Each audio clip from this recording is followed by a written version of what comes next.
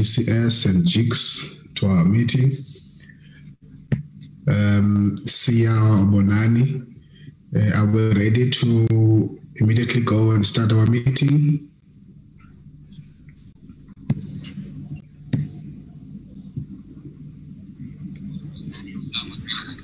Good morning, Chair. We are ready to start.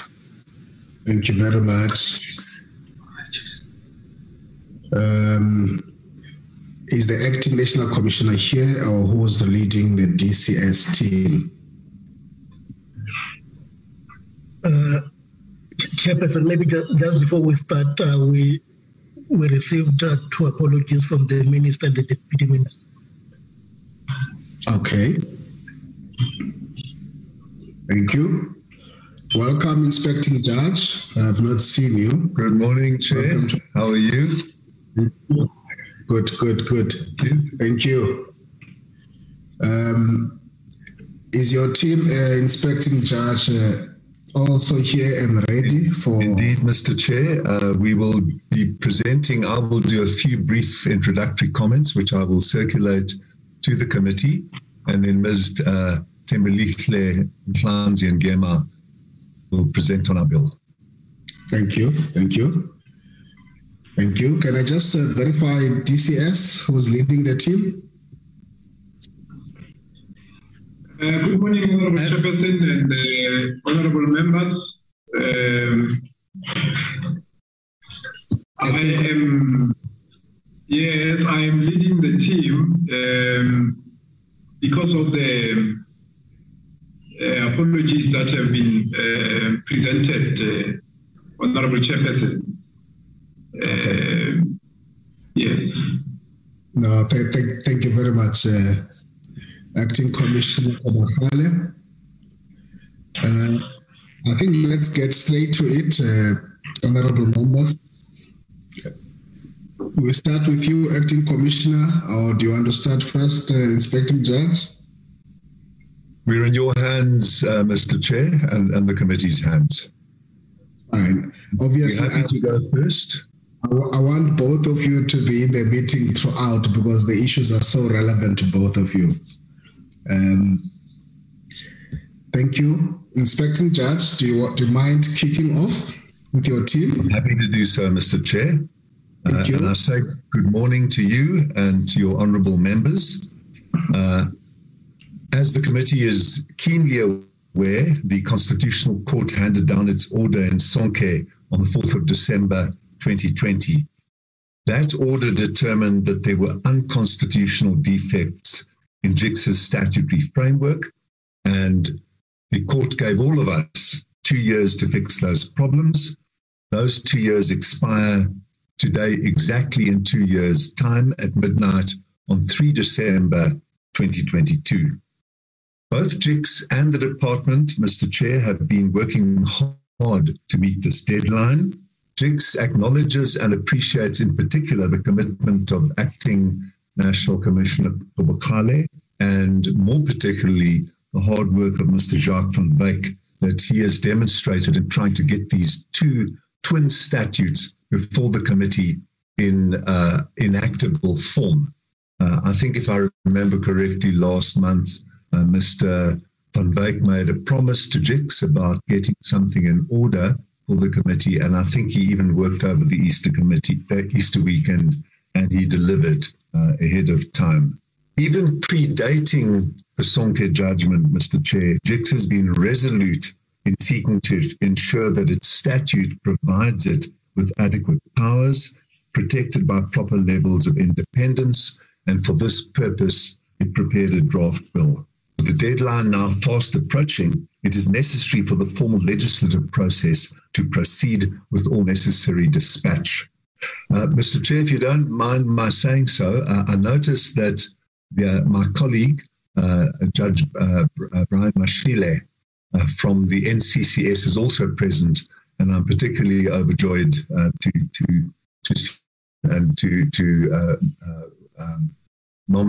to mention him personally and honour him. Mr. Chair, the department, Minister Lamola and JICS are all in agreement that 3 parallel processes must proceed together. First, the enactments necessary to the existing Correctional Services Act, which Acting National Commissioner and Mr. Van Wyk will shortly present. Secondly, enacting JICS's draft bill, which Ms. Thembelihle Nhlanhla Ngema will shortly present. And thirdly, JICS's organizational form. And that's where I want to spend the next 3 or 4 minutes, Mr. Chair. JICS highly values the committee's insight into the critical importance of prison oversight. Oversight, of course, is not a goal in itself. It is a practical way to enhance transparency and accountability. The overriding objective is to secure safe and humane prisons. And I've always emphasized, as you know, Mr. Chair, that this is, of course, primarily for inmates, but it's also for the personnel who guard them. The institutional dysfunctionality that JICS guards against protects also the operational working conditions of the personnel that we require to guard inmates. On this, Mr. Chair, the Constitutional Court found that correctional centres are fertile breeding grounds for autocracy and human rights abuses. I'm quoting. The court said that the vulnerability of inmates and the real possibility of infringing their rights to life, dignity, bodily security, and human dignity imposes a positive obligation on the state to provide appropriate protection. And finally, Mr. Chair, the court ruled that independence is an inherent characteristic of successful oversight.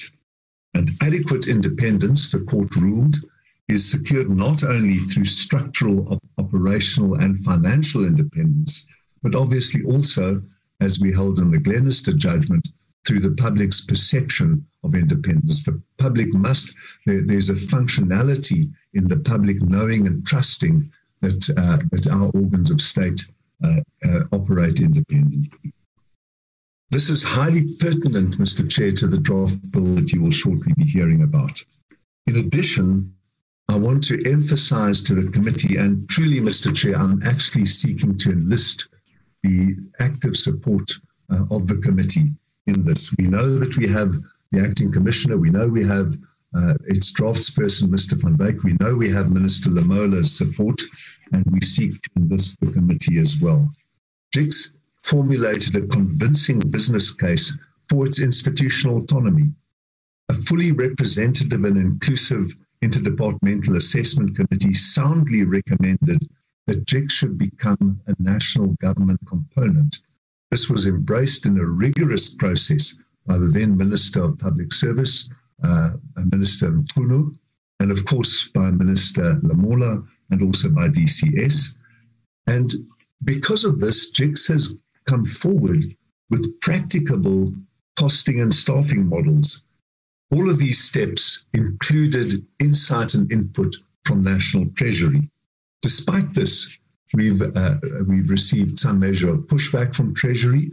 We know and we are grateful to the Minister who is engaging actively with Minister Godongwana, and he believes that he is achieving some progress there. JICS as an independent national government component will not unduly strain the fiscus. It's already an existing governmental organization operating efficiently on a lean budget. JICS proposes that further funding that is necessary can come through a phased-in approach from DCS's underspending. As the committee heard last year, and Mr. Chair, your member, the Honourable Ms. Breitenbach MP, had choice words for that. The Treasury proposed that JICS be folded into the SAHRC. We humbly submit and respectfully submit that this is plainly impracticable and retrogressive. I haven't used Ms. Breitenbach's choice words because, like her, I'm a lawyer. There are fundamental differences between JICS and SAHRC. JICS is a specialized, focused, tightly run, nationally visible, statutorily created oversight body with specialist knowledge of the complex corrections environment. Absorbing JICS into the SAHRC will secure no cost benefit at all. The outlay is our personnel, and that will continue. Embedding JICS within SAHRC imperils the specificity of JICS's mandate and risks diffusing JICS's strengths and skills. To effectively and efficiently discharge our oversight mandate, as the Constitutional Court requires, it is essential that JICS be embodied in a fully independent and properly funded government component with autonomy. And for this, as I said, Mr. Chair, we seek the support, encouragement, the clout, and the commitment of this committee. Thank you, Mr. Chair. Thank you very much, Honorable Inspecting Judge. Thank you for those very enlightening introductory remarks. I must also add my voice and welcome Judge Mashile, who will speak to him later. Thank you for that. Would you want us now to go to the presentation? Please. We're in your hands with your team. Ms. Tembelihle Mhlanzi Ngema, on the mandate of our CEO, Mr. Vic Missa, will now present.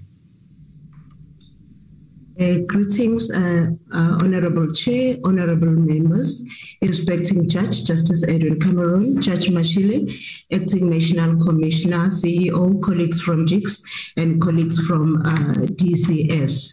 I will now present to you the JICS draft bill. It's version 20 of our draft bill, and our presentation will cover the following topics: the purpose of the bill, background of the bill, the latest engagements between JICS, Minister's Office, and DM, National Commissioner, and DCS Legal Services, which the IJ has already touched on. And lastly, I will give summary of each chapter in the draft bill. I'm going to ask Ms. Cupido to zoom in onto slide 3, which speaks to the purpose of the bill. What is purpose of JICS bill? It is to give effect. Just hold there because we want to follow you. It's not flighted. Flight, okay. Can that be flighted, please?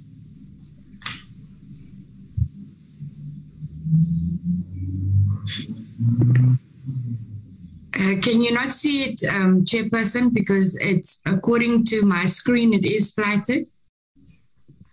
Oh, okay. It is also showing on my screen. Thank you. I can see now. Thank you.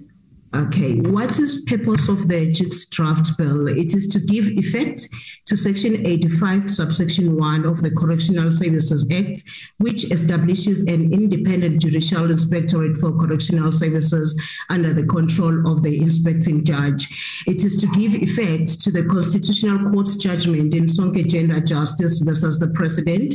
It is to regulate powers and appointment of the IJ, CEO, and JICS in general. It is also to strengthen JICS' mandate to ensure effective and efficient oversight.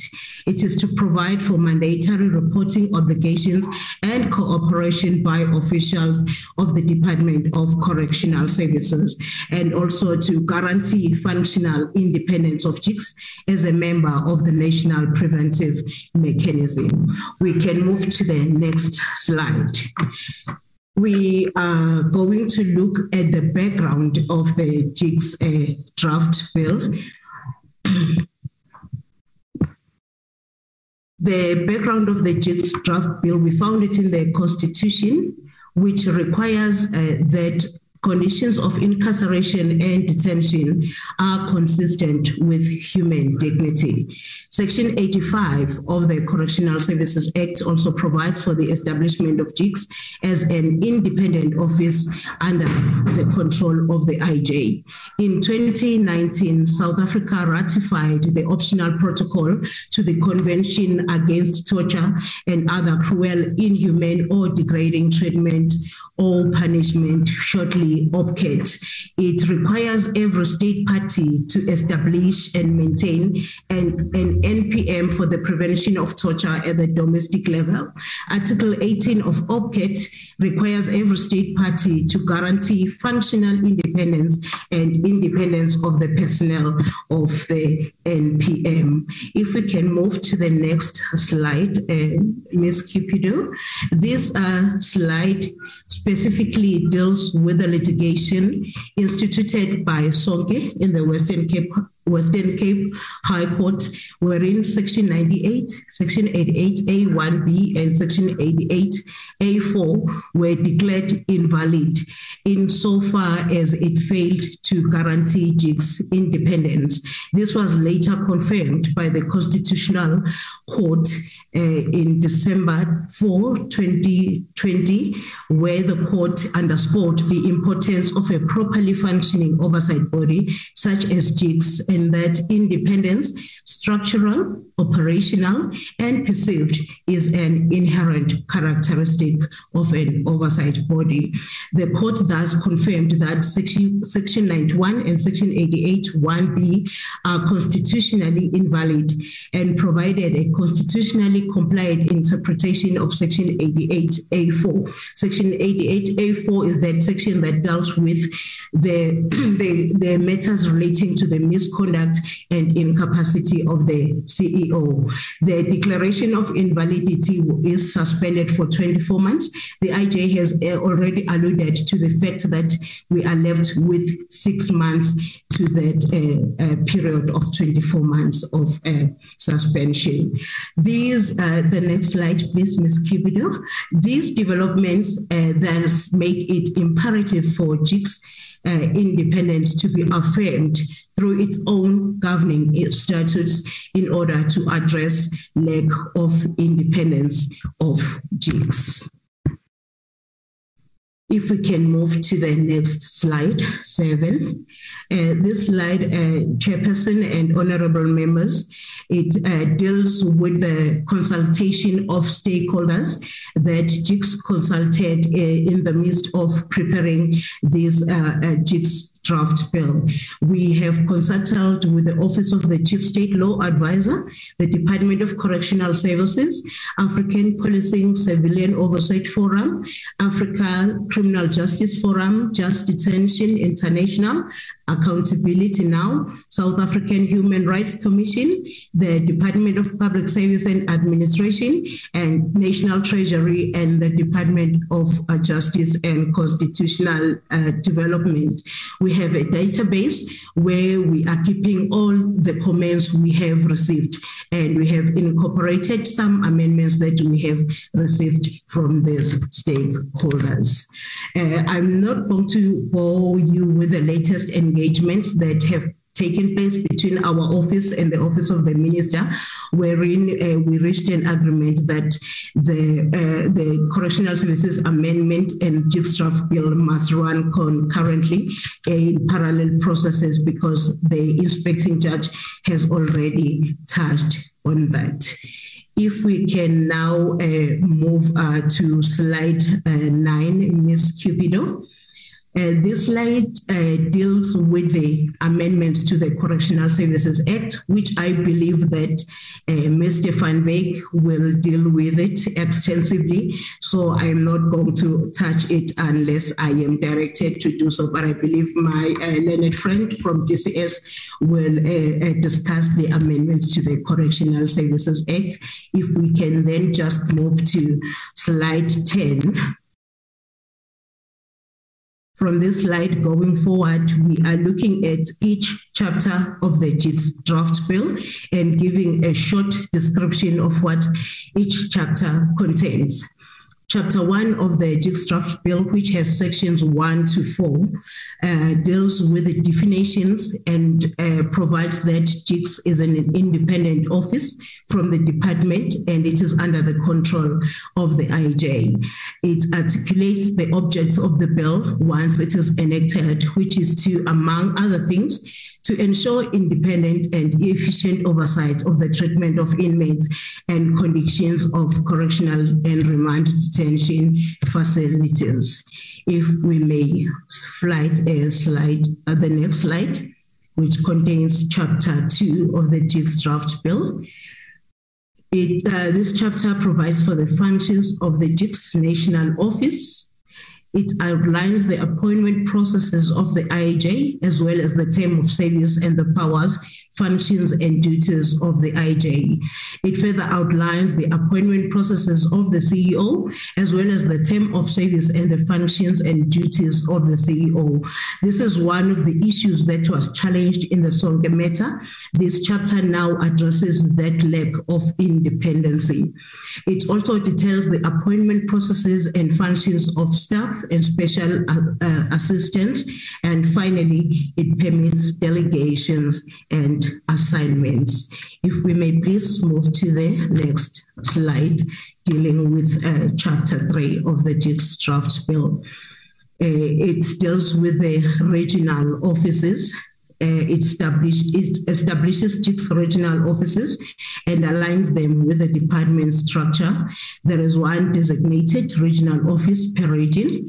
In addition, it outlines the appointment process as well as the function, duties of the regional managers to head each regional office. If we may move to the next slide. Chapter 4 of the JICS draft bill contains the functions, duties, and powers of inspectors and investigators. This chapter outlines the appointments, powers, functions, and duties of inspectors and investigators. In doing so, it places certain obligations on the department to cooperate with JICS inspectors and investigators. It also provides for inspectors and investigators to take photographs or use visuals or auditory material subject to the conditions and safeguards. It also includes a national inspection plan and outlines the matters to be investigated by JICS. It further includes clauses on limitation of liability and conflicts of interest and disclosure of interest for JICS staff members and officials. If we may move to the next slide with Chapter 5 of the JICS bill. It deals with the inmates' complaints. The IJ may deal with various complaints from inmates. It outlines the powers, functions, and duties of the IJ when dealing with complaints. The IJ must, after an investigation has been conducted and upon receipt of all necessary documents and material, make a finding and recommendations to the department, including the taking of disciplinary steps against officials or referring criminal matters to relevant authorities. The department must furnish JICS with details of the steps taken to resolve the complaints, and where findings or recommendations are not accepted, the department must give reasons thereof. If we may move to slide 15, Chapter 6 of the JICS draft bill. It deals with the correctional center monitors. Once this bill is enacted, what is currently known as independent correctional center visitors will be called correctional center monitors. This chapter deals with the appointment of correctional center monitors. It outlines their duties, term of service, and powers. Correctional center monitors must visit, interview inmates in public or private facilities, record complaints from inmates, monitor and report on the progress of their complaints. They are also appointed by the CEO in consultation with the IJ and the relevant regional manager. Heads of center must assist correctional center monitors in the performance of their powers, functions, and duties. If request from a correctional center monitor is refused, the dispute is referred to the IJ, whose decision is final. If we may move to the next slide. It's dealing with Chapter 7 of the JICS draft bill. It deals with the stakeholders committee, which is currently known as visitors committee. And once this bill is enacted, they will be called stakeholders committee. This chapter deals with their powers, functions, and duties. The stakeholders committee consists of various stakeholders, including officials from the department, members of the NPM, and non-governmental organizations. The stakeholders committee must meet and deal with unresolved complaints and other relevant issues. The stakeholders committee must provide the public and community's interest and involvement in correctional matters. And lastly, the stakeholders committee may submit complaints it cannot resolve to the office of the inspecting judge. If we may move to the next slide, dealing with chapter 8, the finances, accountability, and reporting. The CEO is responsible to account financially on behalf of JICS. This chapter outlines how JICS will be funded and cross-references Section 91 of the Correctional Services Act. This is one of the issues that was challenged in the Sonke litigation, and it has now been corrected in the draft bill, and the Correctional Services Amendment will also address the issue of the appointment of the finances of JICS. It also includes how JICS will report on its activities and account financially. The IJ reports to the Minister and Portfolio Committee on all activities of JICS. The IJ submits quarterly reports and the annual report to the President and the Minister. If we may move to the next slide, it's chapter 9 of the draft bill. It deals with the offenses and penalties. This chapter regulates offenses and penalties. It is an offense for any person to interfere with, hinder, or obstruct the IJ or any JICS officials in performing their duties and functions. It is also an offense to impersonate an inspector or an investigator. It places duties on JICS staffs and officials to make disclosure, but also not to disclose certain information. It also includes secrecy or confidentiality clauses. If we may move to the next slide. This slide deals with, it's chapter 10 of the draft bill. It deals with a recommendation regarding disciplinary steps taken against officials of the department and disciplinary measures. This chapter intends to give JICS teeth to actually bite where necessary. The IJ may recommend that disciplinary steps be taken against an official of the department after an investigation for any failure to comply with this Act. The IJ must report any failure by an official of the department to comply with the mandatory reporting obligations in terms of Section 95D of the Correctional Services Act to the National Commissioner, the Portfolio Committee, and may recommend disciplinary steps to be taken against the official. This Section 95D now extends mandatory reporting incidents to include, amongst other things, sexual violations, attempted suicide, hunger strike, assault, inmate on official, and others. The National Commissioner may institute disciplinary proceedings. If the National Commissioner declines to take disciplinary steps against the official, the National Commissioner must furnish the IJ with the written reasons why the disciplinary actions was not taken. And the National Commissioner must submit a quarterly report to the IJ on progress made regarding disciplinary action recommended. If we may move to the next slide.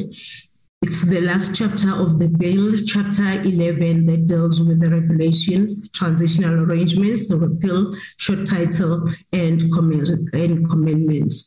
This chapter empowers the Minister of Justice and Constitutional Development in consultation with the IJ to make regulations, and also it makes provisions for transitional arrangements, which is still outstanding at this moment, and it also includes a short title and commandments.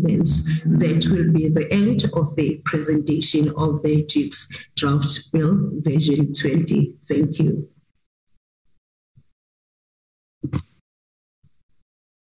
Thank you, Tembelihle. Inspecting Judge or CEO, any final word or addition on the presentation? Not from my side. Many thanks, Chairperson. CEO, Mr. Missa. Good morning, Honourable Chair. Good morning, judges on the platform and all honourable members. Yes, I think it's captured well there on our presentations to you, esteemed committee. We now look forward to the presentation of DCS on the proposed amendments to the Correctional Services Act, and that will sync in with the version 20 that we've just presented to you now. And I'm sure that would give you a much more overview of the parallel process that we talk of, trying to move what we would call amendments to the Correctional Services Act, and most importantly, the presentation of legislation to enable JICS to perform its mandatory functions.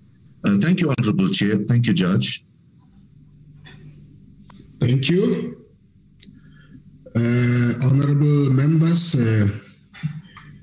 do you want to quickly get into your comments or questions on this presentation? I note Honourable Jan Engelbrecht, followed by Honourable Olangola, followed by Honourable Kioli Sayako, and followed by Honourable Werner Horn, and Honourable Vermanivo Drachen, in that order. Honourable Jan Engelbrecht. Thank you, Mr. Chair. Sorry for my voice, but I've got a little bit of a bronchitis that I have to deal with right now. I have questions on JIC's presentation, but if I might propose that, can we perhaps have DCS's presentation so that when we come with our questions, we have a more informed view from both these entities, that we can then pose our questions after we've heard from DCS. Thank you, Mr. Chair. Or otherwise, I can raise my questions right now. Just hold, Jano. That's a request, honourable members. Do we agree that we put them together and then we have one clarity or discussion on them? It looks very fair request to me. Can we move in that way? I think it makes sense. It's fine. Thank you very much. Just hold back your contributions then. Can I ask our acting commissioner Tabakale to quickly share the DCS's presentation and lead it?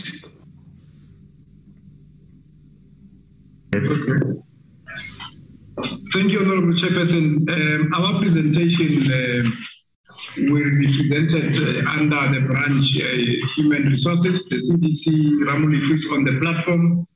We, however, have the subject specialist on the matter, Mr. Jack van Wyk, is the one who will then make the presentation.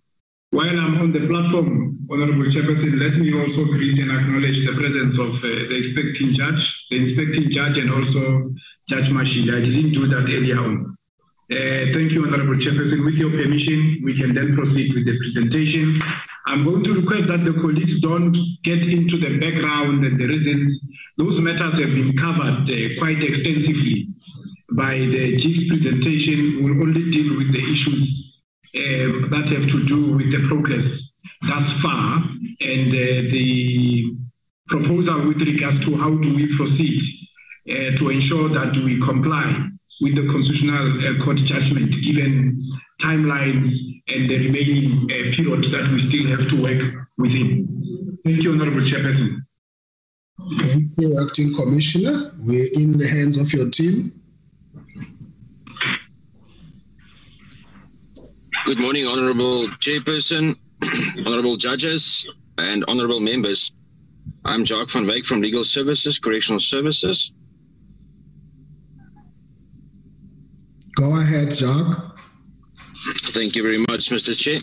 Yes, I'm not going to allude to the background. It's been succinctly exposed and deliberated on or discussed or presented. Yes, in principle, the Sonke judgment related to two issues in the main regarding the issues concerning the CEO of GICS and also the funding of GICS. It is correct that since 2011, Correctional Services or GICS has compiled and drafted a first version of the GICS bill, and also at the same, more or less the same time, their business case to become a separate government entity. As we are standing here, we have to comply with the Constitutional Court judgment by the 3rd of December this year, and since we have started the initial idea in curing the impugned sections, as was confirmed by the Constitutional Court in 2020, was through the GICS bill. However, the issue concerning the funding model and business model of GICS has not been finalized, and that has a profound impact ultimately on the wording of either bill, be it the Correctional Services Amendment Bill or the GICS bill. And we did agree that there will be parallel processes, and we have engaged to such extent. We are fully cooperative in ensuring that ultimately a GICS bill will see the light and will be taken through the processes. However, Correctional Services are of the view, and it's also echoed by an opinion sourced from the Office of the Chief State Law Advisor, that the issues concerning the business case and funding model of GICS has to be finalized first before that bill can pass through its processes. In the meantime, we have to comply with the court order, and therefore, as also recommended by the Office of the Chief State Law Advisor, that a separate Correctional Service Amendment Bill be taken through the processes to ensure that we comply with the court order. Now, in brief, the bill has been presented to the NCCS in terms of Section 84 of the Correctional Services Act for the necessary advices to be provided to the Minister. It has also been deliberated at length with GICS. It has also been presented to DEFCON, and DEFCON referred it back for a legal opinion, which we are waiting for from the Office of the Chief State Law Advisor, that the appointment, as it currently stands, the CEO of GICS cannot be appointed as the accounting officer, because it will be in contradiction with Section 36 of the Public Finance Management Act, as the CEO currently is not equivalent to a DG. Be that as it may, I'm just going to focus for now on those issues that are contained in the bill. I'm sure that you were provided with the draft bill. If not, I'm just going to briefly go through it. The first section of the amendment bill seeks to amend certain to insert certain definitions into the Act. The first one being head of the remand detention facility, which is not currently provided for in the Correctional Services Act, although there are numerous referrals to that term. And it basically just means a correctional official designated by the National Commissioner to manage and control a particular remand detention facility. In principle, this is the same. In principle, this is the same as the. This is in principle the same definition as head of correctional center. Then the second definition is that of sexual violation, and the third is that of torture, which is to be found in the newly proposed Section 95D, which I'll discuss just now.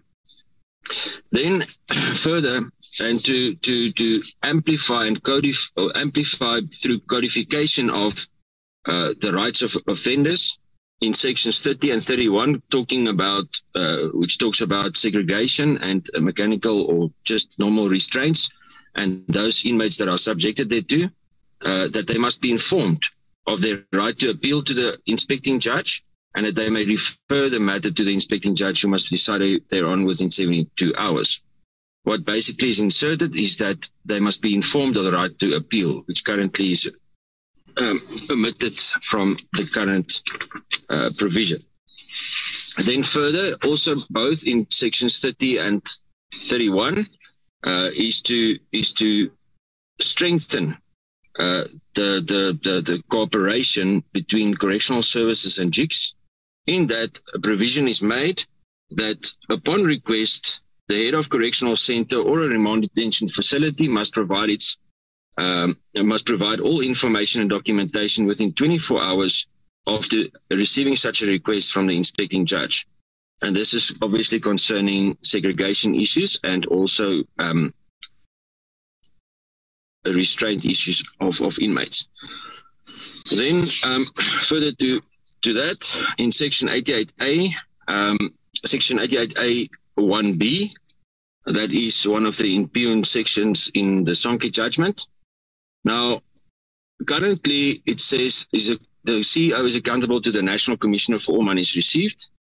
We propose that the accounting officer we propose that it be amended to read the accounting officer is the accounting officer of the Judicial Inspectorate. However, and as I've mentioned earlier, that is in contradiction currently with section 36, and we've sought an opinion from the Office of the Chief State Law Advisor on how that specific section or subsection can be amended.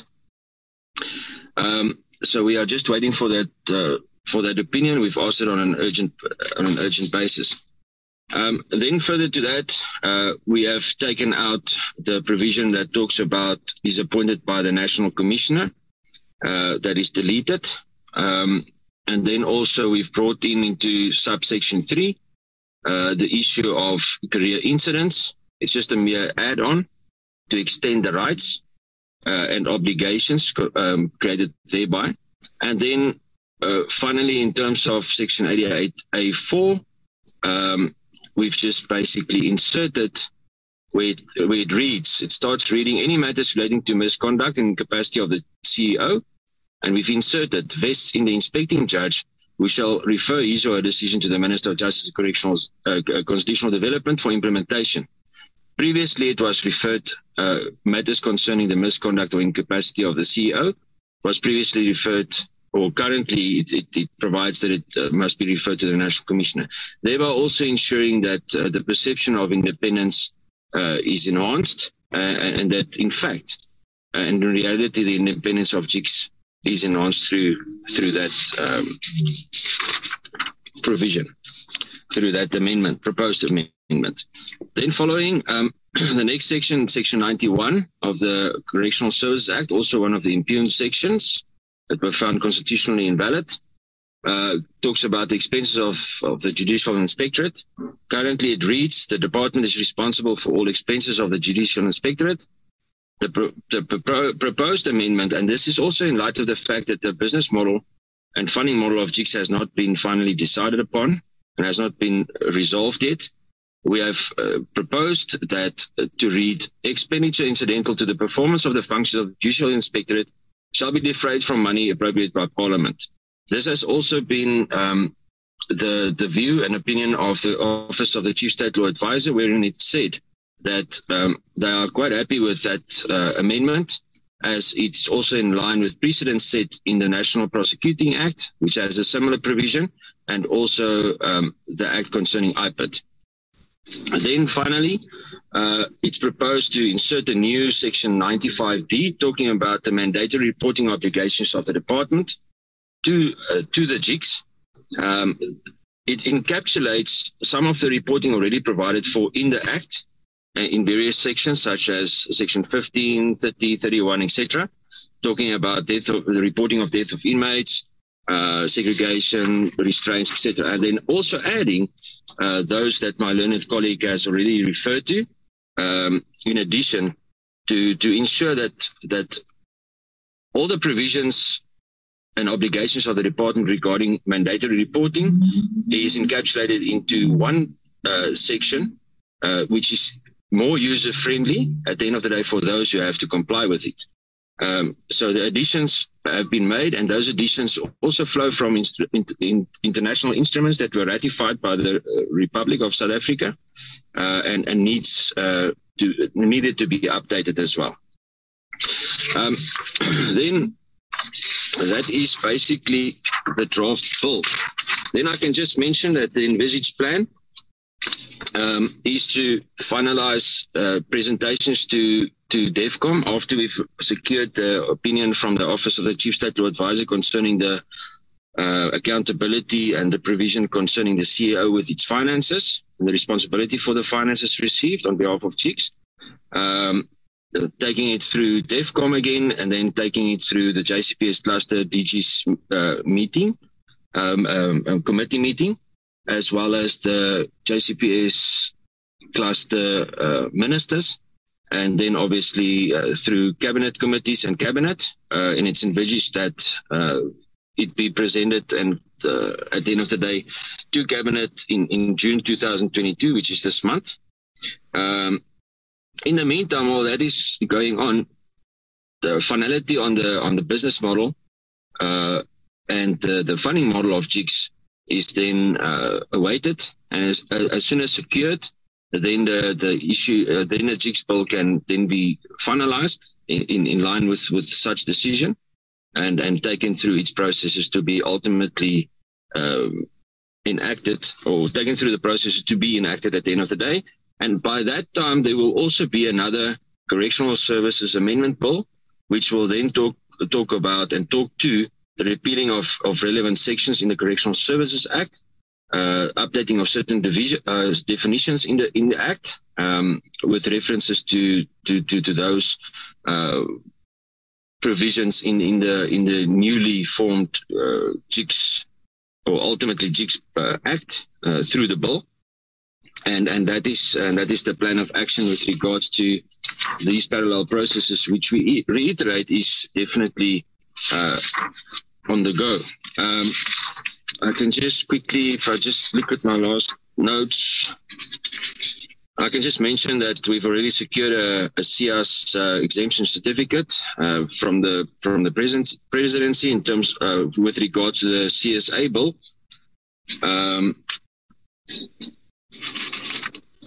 Mr. Honourable Chair, I think that is our presentation, and that is the way forward. An action plan was created some time ago. It was distributed to all role players, and to ensure that at the end of the day we comply with the court order. It is our submission that at the end of the day it's a necessity. And it's essential that the Correctional Services Amendment Bill be taken through its paces first, so that we can comply with the Constitutional Court judgment. And then as soon as those outstanding issues have been resolved regarding GICS, then the GICS bill will then be taken through its paces as well and through the processes. I'm sure I did not, I'm sure I covered everything. And with your permission, that is our presentation. Thank you for the opportunity, Honourable Chair. Thank you. Thank you, Mr. Van Wyk. If there's no further addition, Mr. Tobachale, I want to go straight to the members. No further additions, Honourable Chairperson. Thank you. Thank you. Thank you for that. Honourable Engelbrecht, I had held you back. I want to go straight to you and thank you for the intervention. You now have the opportunity. Thank you, Mr. Chair. Yes. And thank you for the presentations. I've only got a few issues. Firstly, I think I would just voice my support and agreement for the inspecting judge in terms of the notion that GICS should be incorporated into the Human Rights Commission, which I think under current economic circumstances might make good sense, but I don't think that complies with the very reason GICS exists. And it's definitely two very different things that these institutions are looking at. Then in terms of the JIC's presentation, the part on Chapter 10 that deals with recommendations after investigations. Now, if we go back a little bit to a presentation in our last engagement that we had with the SIU, something that was outlined there was that failure by accounting officers to implement recommendations and the problems that the SIU is experiencing in that regard. Now, we should foresee that there might be a possibility of the very same thing happening with JICs. So I just want to know how confident does JICs feel that the current draft of this bill will sufficiently prevent instances where you have failure of implementation of recommendations. If not, don't I think that a bit more legislative powers should be added in terms of that very specific problem that might come to the fore.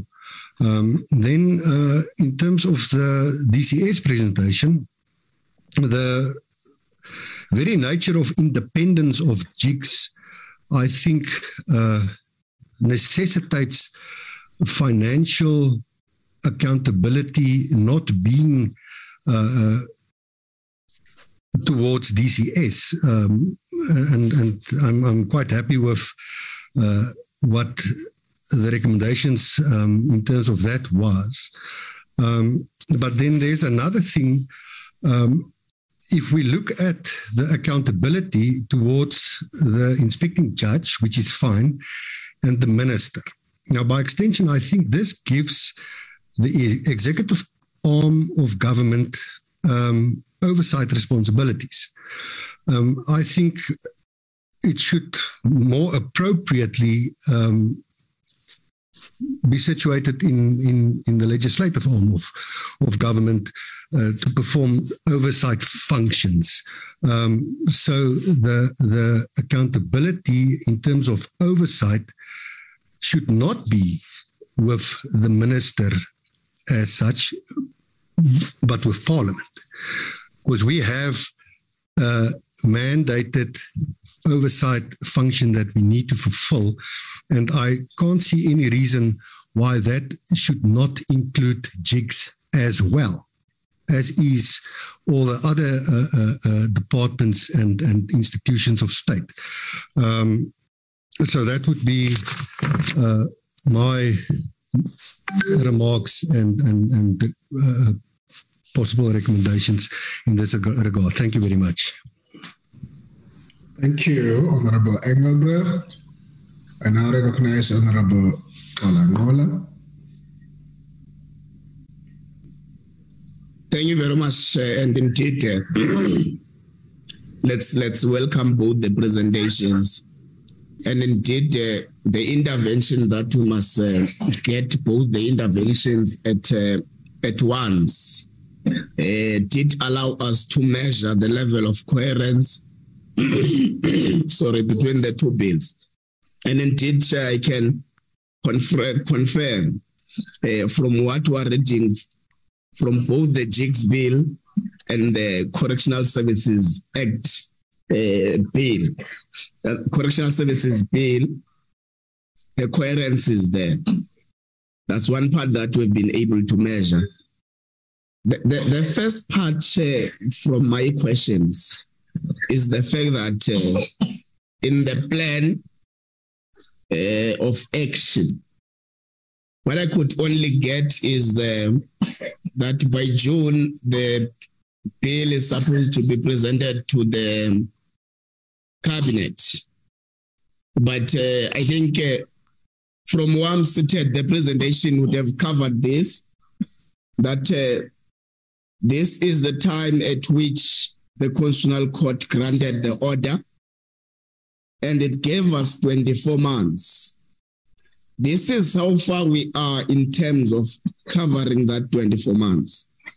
Now, the plan of action must cover in terms of what the Constitutional Court should have told us. Because if we don't do that, the committee itself won't be able to measure efficiency. That how much time do we still have now to proceed with the bill?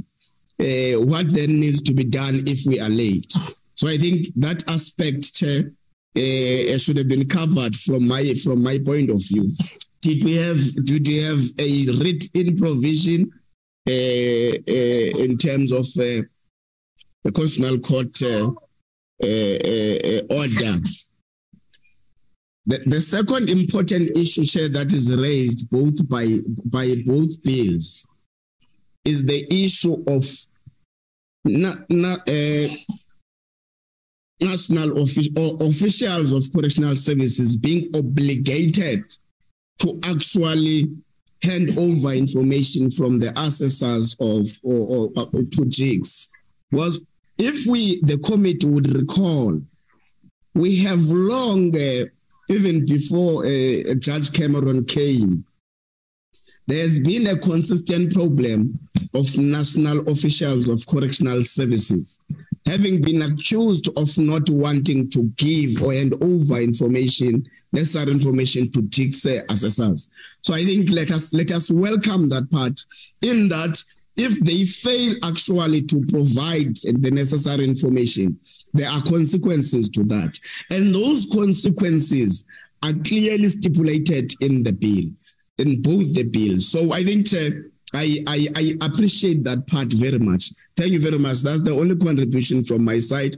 Otherwise, it looks like they are doing a good job if we can just maintain doing our issues on time with regards to the order of the Congress. Thank you, Honorable Kalangola. Namambondo Mise Yako. Thank you very much, Chair. I just hope Honorable Ngola's child is okay there behind him, because it is dying. Anyway, I just wanted to say, my meeting has been infiltrated, Chair. There is a man here who just hands around. Anyway, I just wanted to say, I'm trying to understand both bills, and I think I'm partly covered by my colleagues. I just wanted to know, how does the bill, the JIGS bill, being in place, affect the budget for correctional services? That's my only question. Thank you. Thank you, Namambondo Mise. I now recognize Honorable Horn. Yeah, thank you, Chair, and good morning from my side. Chair, firstly, in respect of two issues raised by the Honourable Engelbrecht and the Honourable Ngola, in terms of the comments made by the Honourable Engelbrecht about the oversight and accountability model, I would want to say that one has to carefully focus on the concept of independence in dealing with that matter. And if independence is independence primarily from both the executive and parliament in terms of the functioning of JIGS, then I believe the Honourable Engelbrecht's comments must be carefully considered. Of course, it is so that every institution or entity which functions on the basis of public funds is ultimately, for the use of public funds, accountable to Parliament, to this legislature. But I think his comments around this and the impact on independence is well made. Similarly, in respect of the comments made by the Honourable Ngola, I would also want to say that we want to know, as the legislature, who is to be accosted in the case of deadlines not being met, rather than the executive, even though we and it might be something we must address as Parliament in future, while we defer to the executive to ultimately come with these bills which must address constitutional deficiencies. Ultimately, in terms of constitutional obligations, lawmaking is our responsibility. And in that sense, I think his comments around timeframes and making sure that we do not fall foul of the deadline is also well made. Then just allow me, Chair, to make a few technical observations. Firstly, in respect of the intended JICS bill, the presentation talks about in Chapter 3 of the bill replicating or duplicating or working along the regional structure of DCS and regional offices. My opinion and advice would be that we should look careful into how we draft that specific provision, for the simple reason that the regional structure of DCS as it is now is not part of its legislative framework. So it's an operational model that was decided upon, and through the years, in terms of the presentations of DCS to this committee, it is a model not without its own challenges. So I know there is a constant consideration on the part of DCS to amend the regions or even the regional model. So in that sense, the plea would be just not to set in stone through the JICS bill something that is a movable structure or system on the DCS side. Then, Chair, in respect of Chapter 11, there was reference made to the Minister of Justice. I would think that for it to be fully aligned with ministerial responsibilities, we must rather refer to the Minister of Correctional Services, because at the moment, of course, there's a fusion between the Minister of Justice position and the Minister of Correctional Services, but that might not always be the case.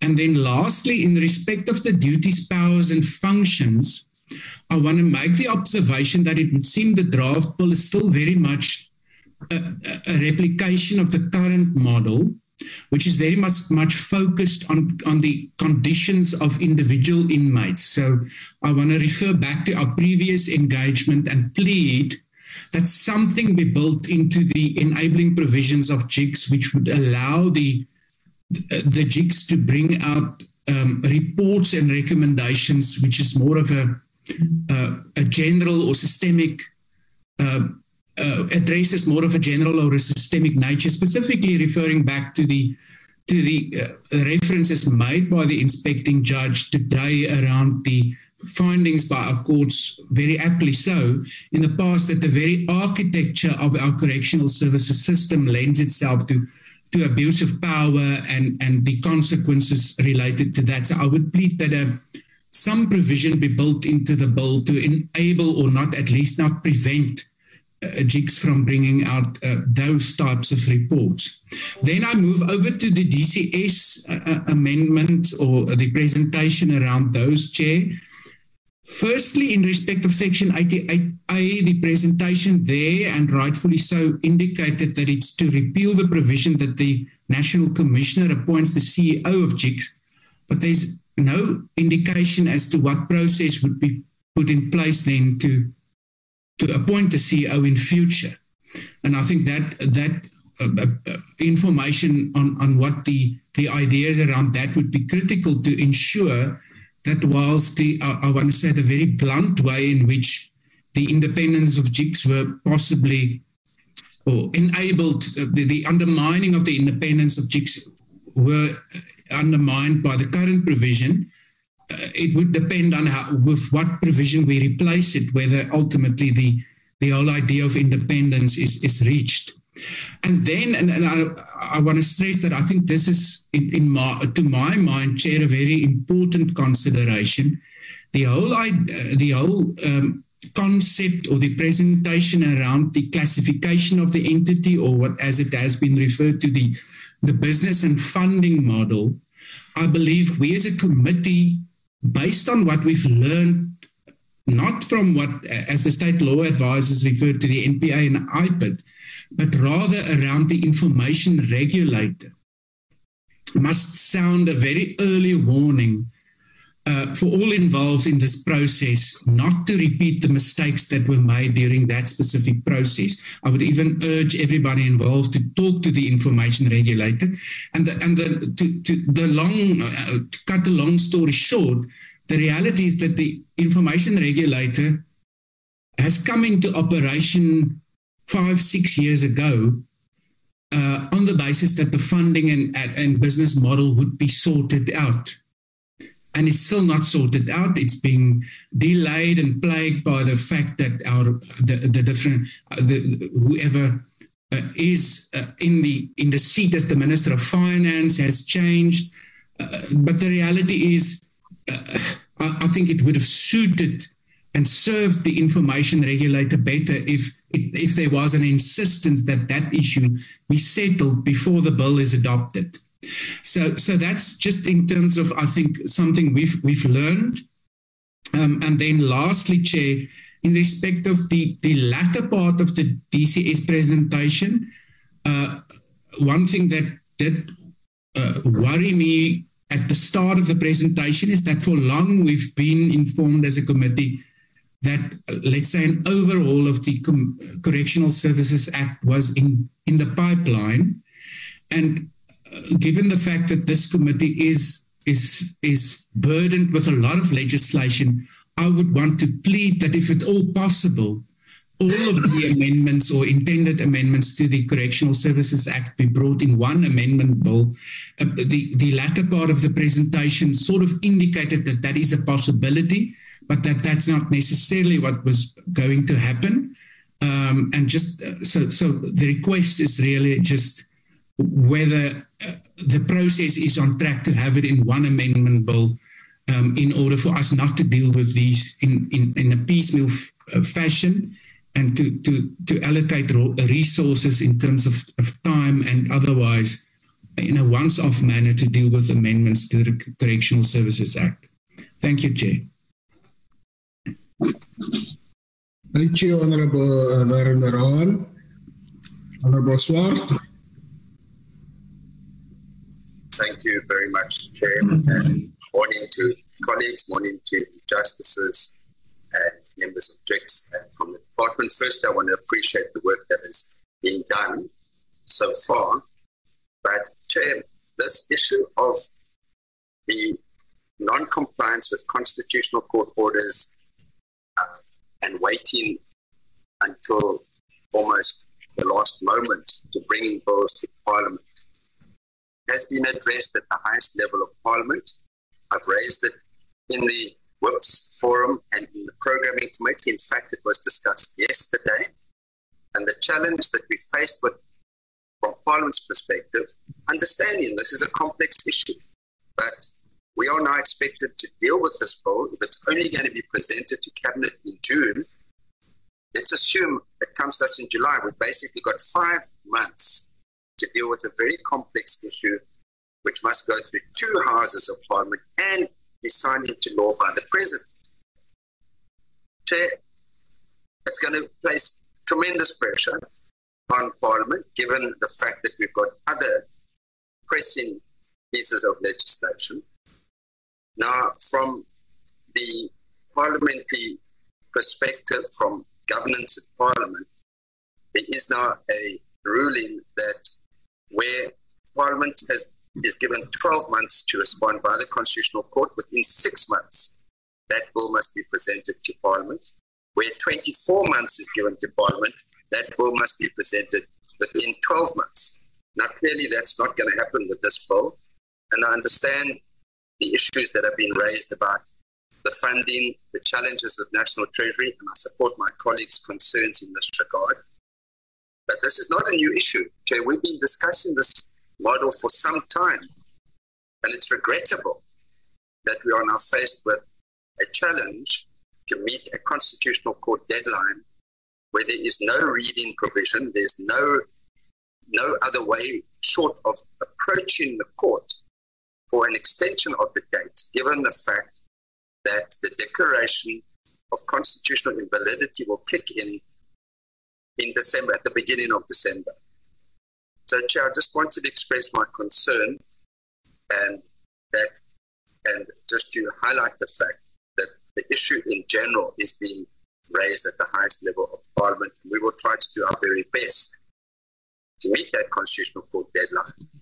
But one presumes then that either the executive, or in this case, highly likely Parliament, will probably have to approach the Constitutional Court for an extension and then have to explain what has been done so far to comply with the 24 months period that was given. So, but I do appreciate the challenges that the department has had. I appreciate the incredible work that JIX does with the liaison with Treasury. But this is a general issue that we're going to have to look at as Parliament as well. Thank you, Chairperson. Thank you, Honourable Swart. Honourable Almanivo Drugen. Thank you, Chairperson. Good morning to everyone on the platform. I am not going to add to what my honourable colleagues have said previously with regard to the timing of bringing this bill to Parliament, because we are not going to have enough time left, or we have very little time left to meet the Constitutional Court deadline and their requirements. So I'm not going to add to that, but I would like to understand what is the delay in bringing this bill. What was the delay in bringing this bill before Parliament? Justice Cameron has already said that the financial issue is still a big issue that's being discussed. Is it only that? Is that the reason? What are some of the other reasons that caused the delay in bringing this bill timeously before the committee? Then secondly, I wanted to say previously, I am a little bit disappointed that I cannot contribute more because the documents only came during the meeting this morning. So we've had no time to read. I can just listen to what was presented. So I'm not able to make a meaningful contribution, but maybe at a later stage I'll be able to do that if all the documents are submitted timeously. Then we have the NCCS present here, but I understand that the NCCS are advisors of the Minister on Policies and Regulations. What is their contribution to this bill on the independence of JIGS? Because, the Human Rights Commission and JIGS, absorbing JIGS into human rights, I'm not in full agreement of that because it's a specialized field that JIGS deals with. But I'd like to know what the NCCS's view is on the independence of JIGS. Thank you, Chair. Thank you, Honourable Velma. Honourable Gladys Breitenbach. Morning, Chair. Thank you very much. Good morning to everybody on the platform. Chair, yes, I agree very largely with the inputs of Honourable Horn and Honourable Swart. I would just like to emphasize the urgency of dealing with this matter. JIGS needs to be insulated, it needs to be independent, it needs to have sufficient firewalling to make it able to do its difficult job without interference and without fear of impacting on its tenure. So I would be very against incorporating it into an organization like or an institution like the Human Rights Commission. It needs to be a standalone and it needs to be properly resourced, properly distanced, and its independence 100% ensured and completely insulated. Otherwise, we're going to have the same problems that we have now. Thank you, Mr. Chair. Thank you, Honourable Breitenbach. Can I get responses, firstly from DCS and your team, Honourable the Acting Commissioner, as well as Mr. Van Wyk, on the issues raised by the members. Thank you, Honorable Chairperson, and also to honorable members for the issues raised. I'm going to talk only to one and request that Mr. Van Veek be given an opportunity to deal with the others. The issue that I'm going to deal with is the issue that was raised with regards to the action plan, with timelines showing the roadmap towards meeting the deadline. We did develop that jointly with GIGS. We're working based on that action plan, and we can submit it to the portfolio committee today. Because as we implement, we then review the timelines given the progress that we have made. The action plan has actually assisted us to catch up because when we picked up on this task, especially after October when one started acting as a national commission, there was no action plan. So we had to quickly make it a point that we recognize the fact that we need to work looking at the deadline and outlining clearly what are the things that we need to do to get to meet the deadline. Partially, Honorable Chairperson, I will just deal with the issue of the budget. I thought I would deal with only one issue, but I think Mr. Van Veek will get into the detail of that. The amendments affect the budget of the department in the sense that at the moment, the funding that is allocated to GIGS is a transfer payment. Hence, the CEO of GIGS then needs to account to the accounting officer of the Department of DCS with regards to how the monies were utilized. So the effect of the amendment would mean that the allocation to GIGS will be appropriated like any other allocation to any other department or state entity through parliamentary processes, of course, administered by Treasury. Now, what it means is that the CEO of GIGS then becomes the accounting officer and will account directly with regards to the utilization of the budget. So those are the two issues that I wanted to deal with, Honorable Chairperson. I will then request through your permission that Mr. Van Veek deal with the other issues that were raised. Thank you, Acting Commissioner. Just before we go to Mr. Van Veek, let me just come in there because I suspect that he's going to deal more with the content and the technical processes. Just so that you assist us, or you might want to think about this and respond later. Because from where I'm sitting, I want to just put it out there that as we meet here today, we're in a crisis on this issue, so that it's not polished, it's not glossed over. And I say that for the following reasons. That would have been raised by Honorable Nola and as well as both Honorable Swart and Horn. In the presentation, you say this is going to Cabinet in June. This is the 3rd of June today. We're in June today. It's the 3rd of June. We have no indication, firstly, as to when exactly is it in Cabinet. Where is it? As we sit here today, where is this bill? Has this bill been presented and discussed by any Cabinet subcommittee, or are we being told it is en route to Cabinet? Where exactly is this?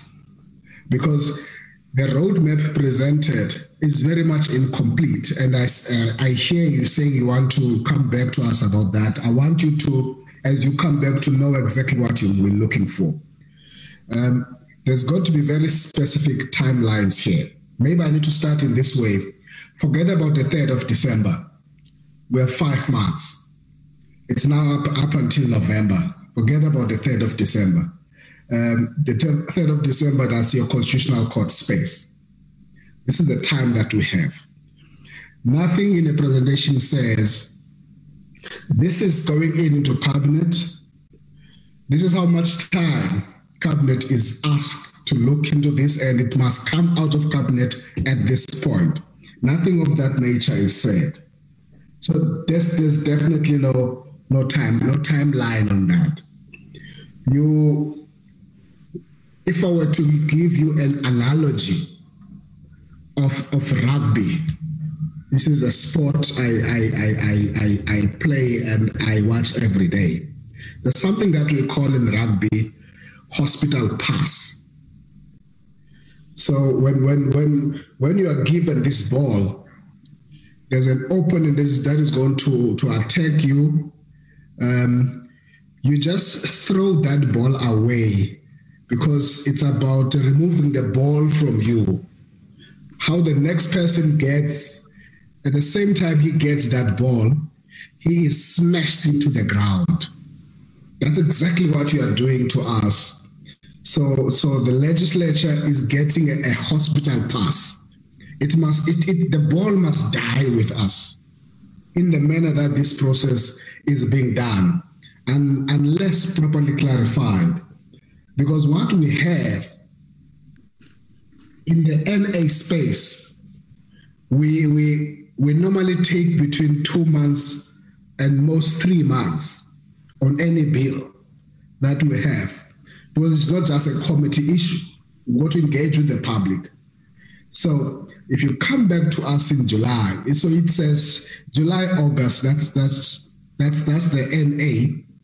And if we have to stretch that and you get into August, and from there you go to the NCOP, perhaps 1 month if it's Section 7.5. So already, even as you are here, we already know that we have a crisis in our hands with a lack of clarity as to where this thing is currently. The president is not given 3 days to accent to the act, because he's got to look into a number of issues, including the constitutionality of what we're presenting to him. So unless we are clarified as to exactly, so that we ourselves, as Honorable Horn was saying, we should be able, if we leave this meeting, and he's even made suggestion about making kind of one amendment, do one amendment kind of bill, so that we really look into our own. We're going to have a long constituency. We're going to be away for some time. That's not in place. So maybe before we go to Van Wyk, to Mr. Van Wyk, that is something that you need to come back to and clarify to us. I'll give you those few minutes, and then at the end you indicate to us in relation to these kind of worries on this thin and incomplete roadmap, where you're taking us. Because we can do as much as we can on the content and be happy about the content, fix everything else. Process-wise, timeline-wise, it's pathetic. We just know it. So I want you to think about that and come back. Mr. Van Wyk? Honorable Chair, thank you very much. Yes, I will respond to some of the issues that were raised. I can just reiterate that part of the background of this matter, as I've alluded to, is that since 2019, before the Sonke judgment in the Constitutional Court, the JICS bill was created by JICS. The business case was also created and drafted by JICS. The then concurrence between all parties concerned, including the executive, was that the issues surrounding JICS would then be contained in a separate bill, ultimately in a standalone act, and that the relevant provisions in the Correctional Services Act be repealed through that process, thereby also conforming to the then Western Cape High Court judgment, which was then ultimately confirmed by the Constitutional Court. So it's a process that has been engaged upon for quite some time. I can also mention that the Sonke case started from January 2017.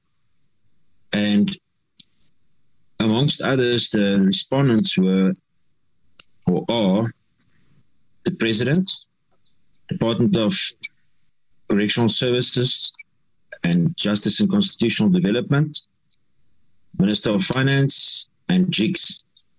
And in those deliberations we had at the presidency, it was then agreed at the end of the day that this is the road that's going to be followed. That's when the issues emanated from the ring fencing of JICS' funds, etc., etc. As a result of that, the bill was then created, JICS bill was created. That was the idea. It was envisaged that finality would be secured on the business model and funding model of JICS, confirming their corporate identity. Because as I've alluded to earlier, that would then inform the content of the bill, depending on the final decision.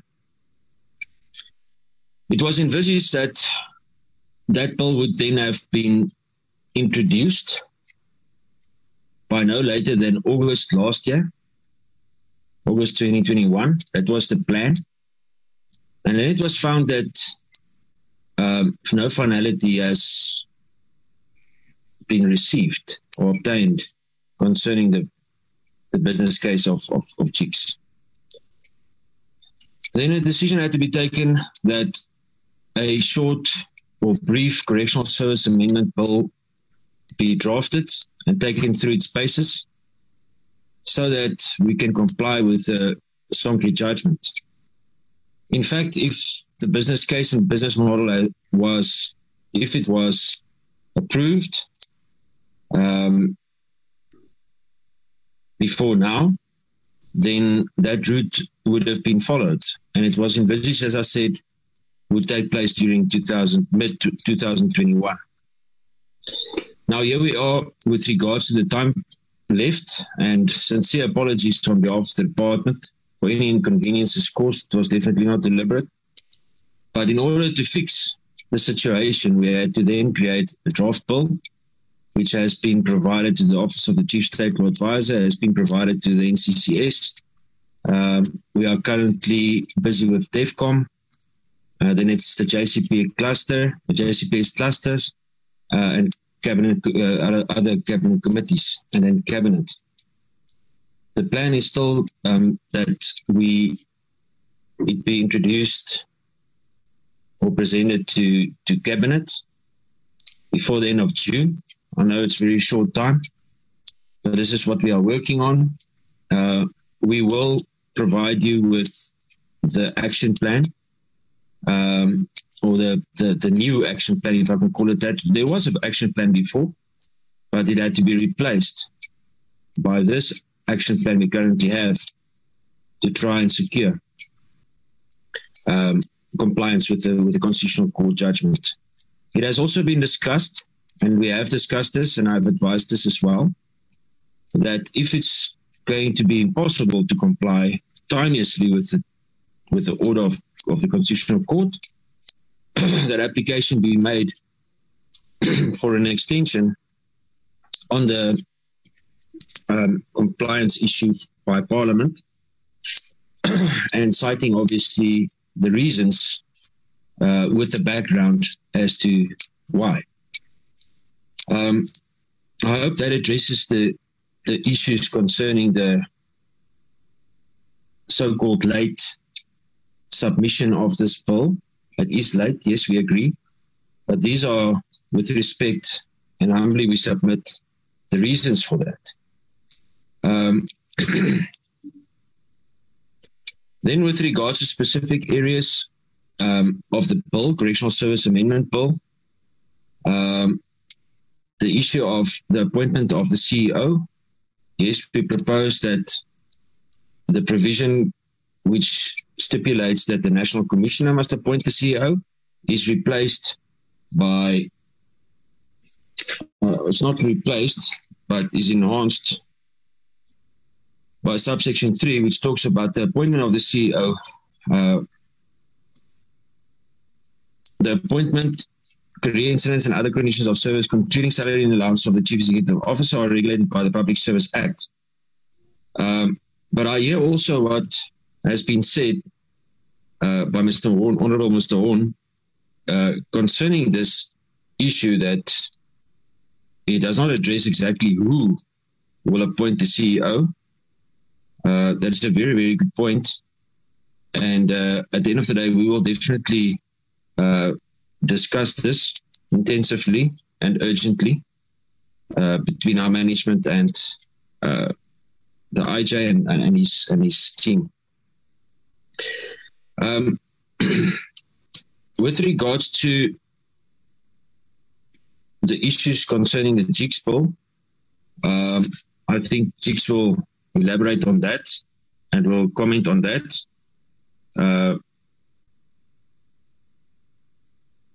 I'm just going through the issues here.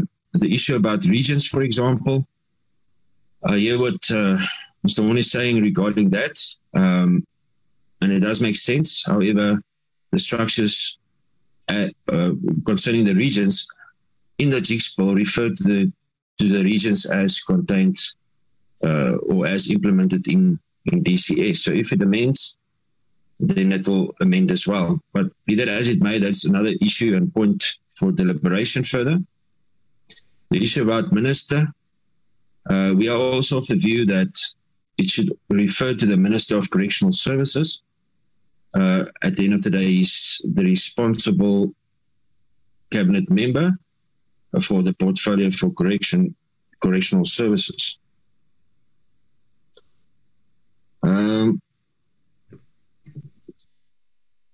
Just give me a second. I'm just reading my notes.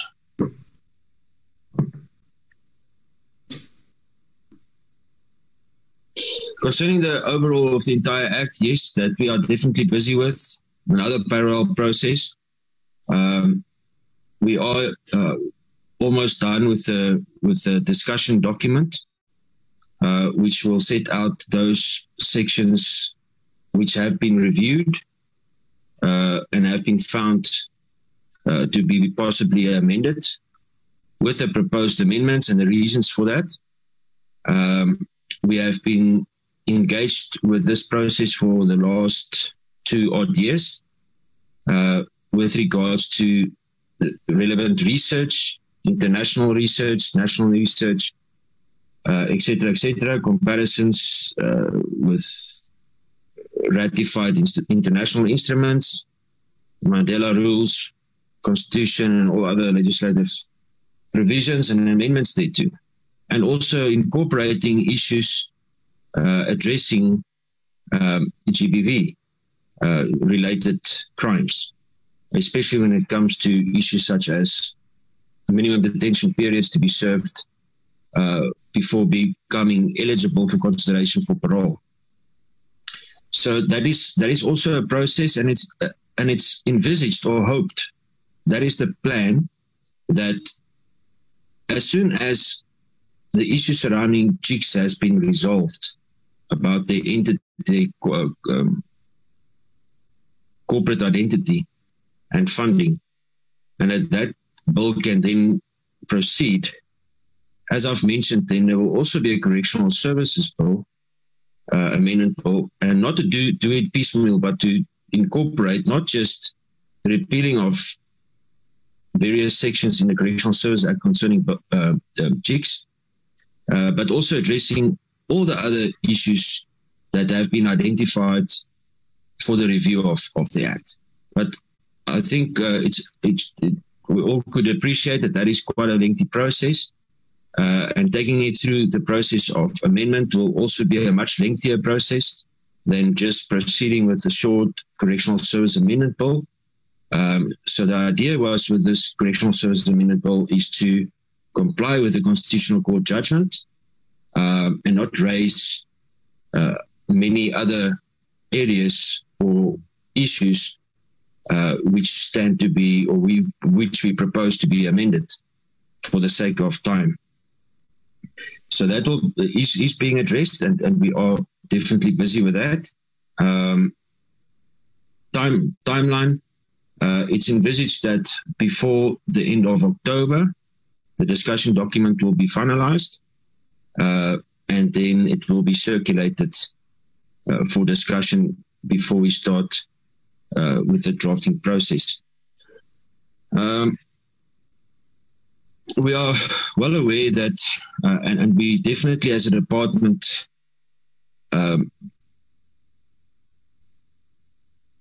would always want to provide our cooperation, ensure that there's timeliness compliance. And it is true, as some of the speakers have noted, that it's a bit more complex, this issue, than just amending certain sections that have been found unconstitutional. As we have said ad nauseum, that it hinges on what the approved business model and funding model of GICS is. If that was resolved quite some time ago, we would definitely have been past this hurdle quite some time ago. Let me just see if I've got everything.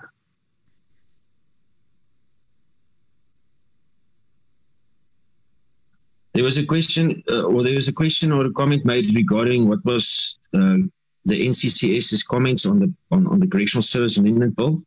The comments related to Section 91 concerning the funding of GICS, or the responsibility for the expenses of GICS. They were not happy that with the provision that we have made, or the wording that we have said that it be appropriated from Parliament. We are still of the view that in light of the uncertainty as to the funding model and the source and origin of funds for GICS, that there's no other option really to amend it any other way, whilst we still have to comply with the court order. Yes, and Honourable Mr. Chair, hopefully I've addressed all the concerns, all the issues and questions raised. If not, I will gladly hear further questions or follow-up questions if needed. Thank you, sir. Thank you very much. Thank you, Mr. Van Wyk. Inspecting Judge and your team, perhaps your turn to engage or respond on any issues raised towards you, or comments you want to make. One issue I wanted to check with you and your team, in the consultation process, on the stakeholders listed, there doesn't seem to be a significant stakeholder listed, which is Sonke Gender Justice. If you want to speak to that, whether up to this point there has been meaningful engagement with them, so that it's not an afterthought, or it will be difficult to just treat them like any other when they have been part of the genesis and part of this process. Comments on that will be welcome. I hand over to you and team. Thank you very much, Mr. Chair. Let's start with Sonke. We've been highly attentive to Sonke because they initiated the litigation.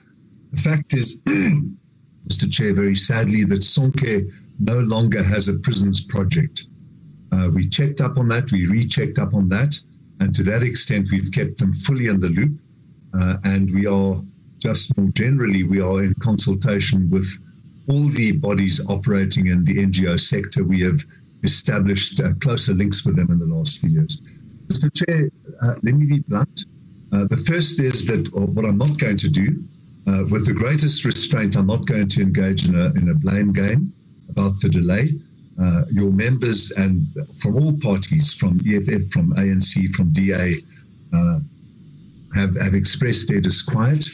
There was a timetable. and I will bite my tongue about saying anything more. I will also say, Mr. Chair, that the Interdepartmental Assessment Committee finished its work long ago, and the only roadblock arose from then Minister of Finance, Minister Tito Mboweni, who made this suggestion, which I'm very glad to say, sides of the floor, this committee views rightly with skepticism. That has impeded our progress. The bill itself, Mr. Chair, very important for me to make this point with great respect, with great deliberation to your members. Many of the issues which your members have raised are explicitly dealt with in the bill. For example, the appointment of the CEO. For example, the appointment of the IJ. And let me, for example, take a further instance that Mr. Horn raised. Are systemic recommendations permitted? Yes, they're not precluded. The JICS bill deals with consequences of non-implementation. It's a great step forward. It says to the department, if you don't implement, you've got to give reasons why. And there are remedies provided in the bill. Now, I say all of that, Mr. Chair, to make a profound and important point, and I make it with some measure of emphasis and passion. I ask this committee not to do a band-aid approach. The CSA amendments are a band-aid approach.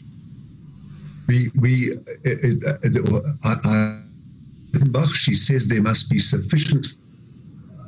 What we need to do for sufficient firewalling is two things.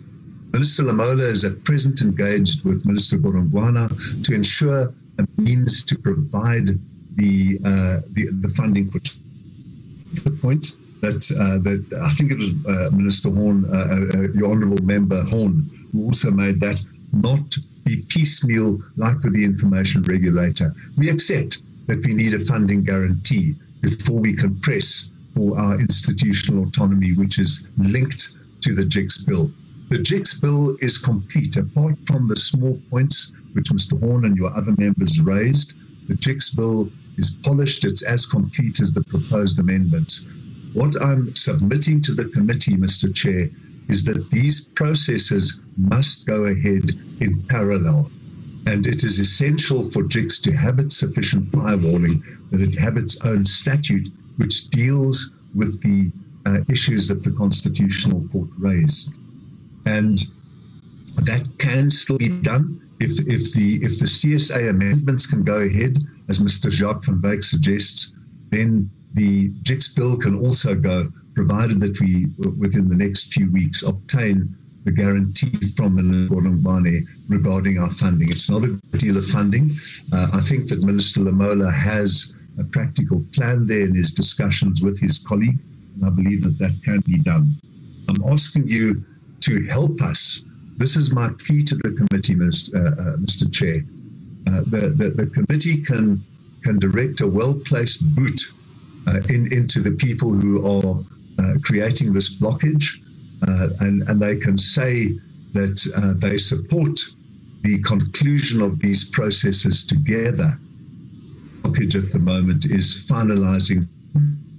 That can be done. We've made practicable proposals. We have the support of Minister Lamola.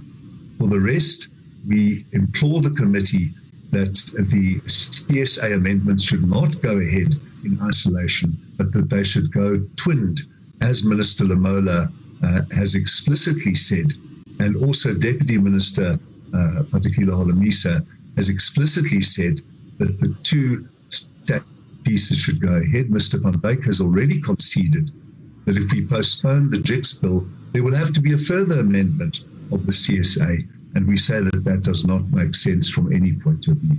Thank you, Mr. Chair. Thank you. My CEO, Mr. Missa, will want to add some things. Thank you, respected Judge. Any additions, Tembeliche and Mr. Mr. Missa? Once again, good morning, Honourable Chair and Honourable members, Honourable Judges on the platform, colleagues. Maybe on a lighter note, I'm not sure if the acting national commissioner can make a budget allocation for me to deal with the hospital passes at the moment, because that would really help JIGS to amend itself on the hospital injuries alluded to by the Honourable Chair with regards to his fantastic rugby match that's occurring at the moment.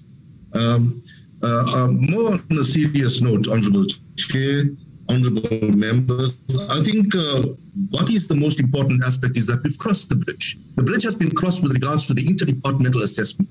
We walked that road jointly with all members duly represented in that constituted committee, and that was established on the break of what we'd say the dawn of the COVID pandemic, March 2020. That has been concluded. They've made their recommendations, they've made their submissions. We've extensively engaged them on structural startup structures, the funding model, the phase-in approach, year 1, year 2, year 3, aligning it with the MTF. Those have all been done, Honourable Chair, Honourable members. The problem that we are having now, the independence of JIGS in terms of constituting it as a national government component, I think that is the big elephant in the room. And once we have the funding in place, just to give you a rough offhand sums, we are short of 45 million to be constituted as a national government component. Now, we've even made submissions, Honourable Chair, Honourable members, to through our Minister, Honourable Minister, to Minister of Treasury on a phased-in approach, year 1, 15 million, year 2, 15 million, and year 3, respectively, 15 million, in order to conclude this entire project as being constituted as a national government component. Be that as it may, this is still in the hands of our Honourable Minister, engaging National Treasury to sort out what we would say the funding model. So we've passed this bridge. We've already been constituted as a national, as recommended by the Interdepartmental Assessment Committee. I think maybe just to reflect on a few aspects. The one that comes through very strongly is by our Honourable Member Horn, who speaks about Chapter 3 and duplicating the regions, trying to replicate that of DCS. I think we should reflect on this. Obviously, the state law advisors actually indicated that we should align our footprint provincially and not to that of regional structures. So I think that we should take strongly note of and pen that somewhere in our notepads to deal with further deliberations. I think another aspect that comes through from Honourable Horn is the reports and recommendations of inmates that complains and dealt with accordingly. Maybe just to indicate that we are actually also preparing and submitting thematic reports on inspections, like the Imbongweni matter, like the pressure cooker of Mangahung, and it goes on. So there are thematic reports that covers general problematic areas within places of confinement that we share with portfolio and all interested parties within the correctional services environment. The aspect of delay, Honourable Chair, I think that has been canvassed already. I think it's something that we need to start reversing and working speedily to ensure that we try and speed up the process of making sure that these both bills, the amendment to the Correctional Services Act and the JIGS draft bill, runs simultaneously parallel processes in the hands of our Honourable Portfolio Committee. The roadmap, I'm sure that we can update that and submit that in due course to the esteemed committee. I think this is my bit on my observations on the presentation so far. And my last comment is that Section 36 of the PFMA does not specify that you've got to be a DG in order to be an accounting officer. It just simply says that an institution or an organization holding that of a CEO can also be appointed as an accounting officer. So I think those areas we can cross as we walk along together. Thank you so much, Judge. Thank you so much, Honourable Chairs and Honourable Members. Thank you, Mr. Misser. Acting Commissioner, maybe before I come to you, Acting Commissioner, I see the hand of Chairperson Magwanisha. Welcome, Chair. Thank you very much. Thank you very much, Chairperson. I have been listening with keen interest, and I align myself with your summary and way forward. Chair, I think one of the things that I think we can start doing is to write to the Speaker, maybe through your Chair, to write to the Speaker and argue this case. Because I am concerned that this matter will go to Cabinet, and the National Treasury will be coming with a financial approach to a constitutional matter. And I think we have to argue it very strongly that the President needs to intervene and ensure that he brings both the Minister of Finance and the Minister of Justice, because we can't sustain a situation where every time Parliament is seen to be disrespecting constitutional court decisions. And this one is even worse because there is no read-in provision. So I would suggest, with all humility, that that letter should be very urgent. The President, in this case, must intervene, because I was generally listening with keen interest. I don't see I only see a worst scenario. Honorable members have raised some certain issues, which I would say issues that need to be improved in the bill. And the bill is not before Cabinet, and Cabinet will still have to discuss. They don't just rubber stamp things. They can even send it back. So I really do not see us having a good bill passed by both the NA and NCOP before December. But I think the Concord would ask a question that whatever you are raising, it matters that have happened within the executive realm. What has Parliament done? On record, we have not done anything.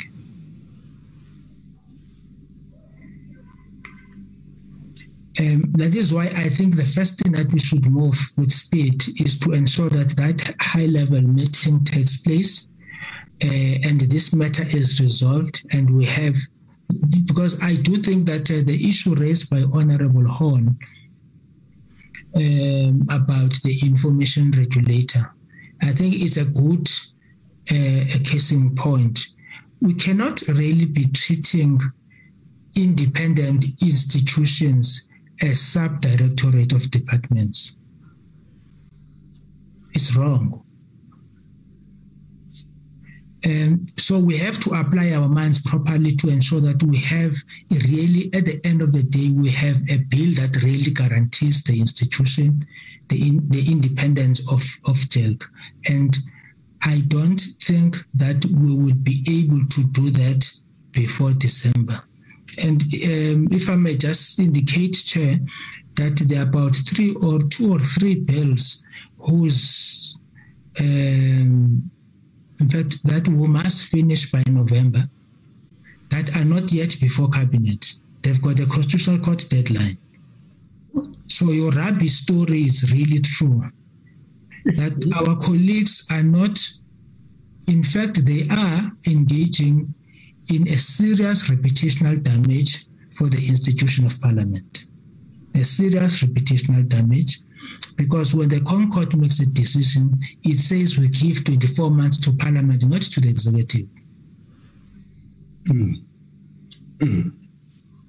So I was just going to suggest that an urgent letter should be written to the Speaker and articulate our position and the fact that we think that in the spirit and in the letter of the Constitutional Court judgment, JICs should be independent, not to be folded somewhere else. And the President, when he makes intervention, he must take that into mind. He must take that into consideration, and we should not treat constitutional matters as purely on financial basis. It would not work. Thank you, Chair. Thank you, Chairperson Magwanisha, for that intervention. Very much helpful.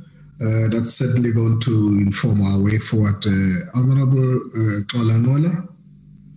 Well, thank you very much. And I think indeed what the chair did was a critical intervention, particularly because I wanted to speak in relation to the image of Parliament.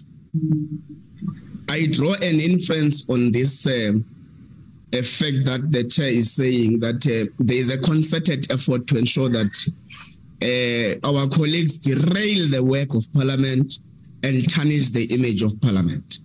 In the response from the Correctional Services Department Chair, Mr. Van Wyk is saying, if the period expires, we'll apply for an extension. I find those sentiments utterly disappointing because, one, Chair, we can't plan for extensions. In our planning, we can't include extensions in our planning because an application for extension is different from having been granted extension. Not all extensions that Parliament applied for in the Concord were granted. So we can't plan for extension on the basis that we're going to give reasons. As though that those extensions that were denied by the Concord, there were no reasons given. I find those sentiments utterly disappointing, Chair. As we speak, Parliament is applying to the Concord for an extension in the electoral laws, which is an opposed application. So there are no guarantees of Parliament or Cabinet or whatever that when there is an application for extension, therefore that will be given.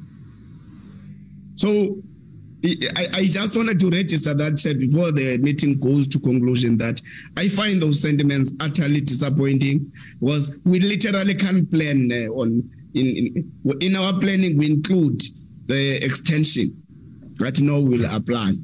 And the mere application does not necessarily mean a granting of extension. So in our terminology, in our planning, in our plan of action, we shouldn't include the application for extension. It's always there, even if you don't include it. You have a right to apply. It's a known fact, common cause. So you can't want to plan on the basis of that. I mean, it's common knowledge, I think, that if it expires, we apply for extension. But are there guarantees that it will be granted? No. So I'm utterly disappointed with that. Chair, thank you very much. Just wanted to register that. Thank you, Honorable Nola. I'm coming back to you as I wrap up, Acting Commissioner. Any comments you want to make?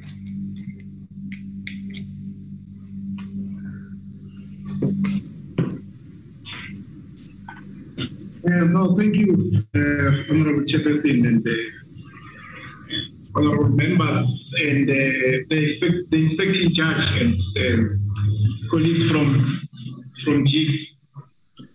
The action plan that we have, and of course we're going to revise it based on the outcome of the engagement we're currently having with the committee, does not include or have a provision for an extension. I think that's the first thing. The second thing is that with regards to the content and the readiness on the side of both the department and GIGS as it has been presented in the meeting today, that work we have been able to do with, we will also be able to work on the proposals that were, or the comments that the portfolio committee came up with today, with the required speed. This is a task we have to do it on a daily basis. The only hurdle that if it has not decreased our speed, has actually stopped us from making progress is the financial modeling. Because as it has been clearly presented in the meeting today, DPSA did concur with the business case and the formation as the inspecting judge has indicated. The only issue is that DPSA is not getting to the space of treasury. We also cannot get into the space of treasury. And this is a matter that our minister has been dealt with almost on a daily basis.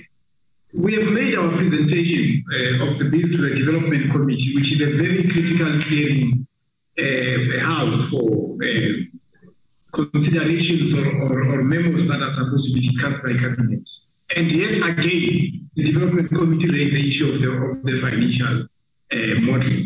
Hence, we came back and quickly briefed the minister and said to the minister, we still are being slowed down by that part. So the sooner that part gets resolved, we will be able to move with the required speed. Yes, we agree with the fact that we are very late. The timelines are not even tight. There's no enough time. And for that, we would like to apologize to the portfolio committee. It's very clear that we have put the committee and the whole of Parliament in a position that is worse off with regards to considering the bill moving forward. I just need to also state our commitment to working on the task together with GIF, with the speed and the application that we need to subject ourselves to. Those will be my comments, Honorable Chairperson, and let me thank the committee for providing us with an opportunity to engage on this matter. Thank you, Honorable Chairperson. Thank you, Acting Commissioner and your team. On that, can I immediately indicate to you and your team that I expect the action plan before next week Friday. I can't give you 2 weeks for that. We have examples where there are people who have asked information that is in their hands. They ask for extensions unnecessarily. So 7 days is what we require to get the action plan. And before our next meeting, I would need to have received that. The action plan also, which has been enhanced by today's discussion. I think that's the critical point I want to leave you with. On our part, we'll take to heart and seriously so the urgent interaction and communication with the speaker to deal with all of these matters, and particularly raised by the members, more especially by the chair in this regard. We were very much clear out of this meeting. There's no ambiguity. Whatever happens, whether it is the process or action plan and amendments, we're clear about our own sense that all of that has got to happen with JICS being an independent body. We're not vague on that particular issue. I think there are quite a number of other content issues that would have been taken into account by Mr. Van Wyk in that regard. We also have got a homework chair as the entire committee of this oversight, which should extend into the whole of Parliament. Your point you made does need that we change tact. We change the way we do things. The point you made about when the Constitutional Court makes those directives, the executive is part of an enabling process, but those directives are made to the nation, to Parliament, to the legislature, and therefore it means that we need to reclaim our ground in every step of the way. In fact, with that, it does suggest that when such a directive is made, we should be the ones imposing a roadmap so that we don't ask an action plan today. The roadmap must be imposed by us because we are the custodian of that directive, its success and failure. So that's a bit of the homework we're going to have to do beyond just this kind of an aspect. So with that, on these two presentations, I want to thank you, Inspecting Judge. I'm hoping you're not going to leave because I want you to listen to the NCC better and your team. Also to thank you, Acting Commissioner and your team. And I want us to step off this and get to the next item, colleagues. Can I invite you, Acting Commissioner, to introduce the NCC? Then I'm going to be welcoming Judge Mashile in that regard.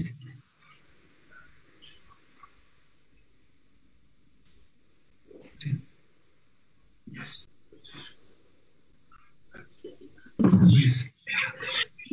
Yeah, no, thank you, Honorable Chairperson. We are here as DCS to be part of a presentation to be made by the NCCS. This is an advisory body for the minister, directly responsible to advise the minister at that level, created by statute.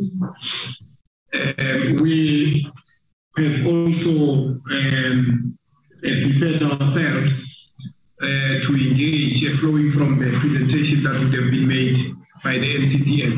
Thank you, Honorable Chairperson. Thank you, Acting Commissioner. Honorable Justice Mashile, I want to welcome you, leading NCCS, to our meeting of the subcommittee on behalf of all the members, that you lead your team in making the presentation. So I will start with you, and I'm sure you will put your orchestra in place, but would welcome your remarks in this meeting. Over to you, please. Thank you. Thank you, Chair, and honorable members, our colleagues from GICS as well. Thank you. We are here because you, the Portfolio Committee, has invited us to apprise you of the backlog relating to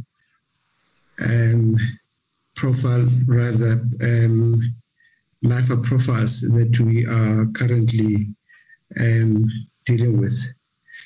In doing that, we will seek to show what we have done, what we are doing, and whether it's worth persisting with what we are doing. If it works, it will be worth carrying on. Otherwise, it should be abandoned.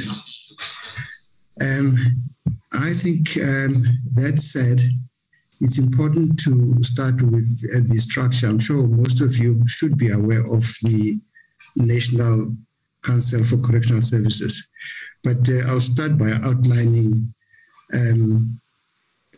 what it is, how it is constituted. Well, its composition is there are 3 judges appointed or nominated and appointed by the minister, amongst which he appoints a chairperson, and the other 2 become the chair's deputies.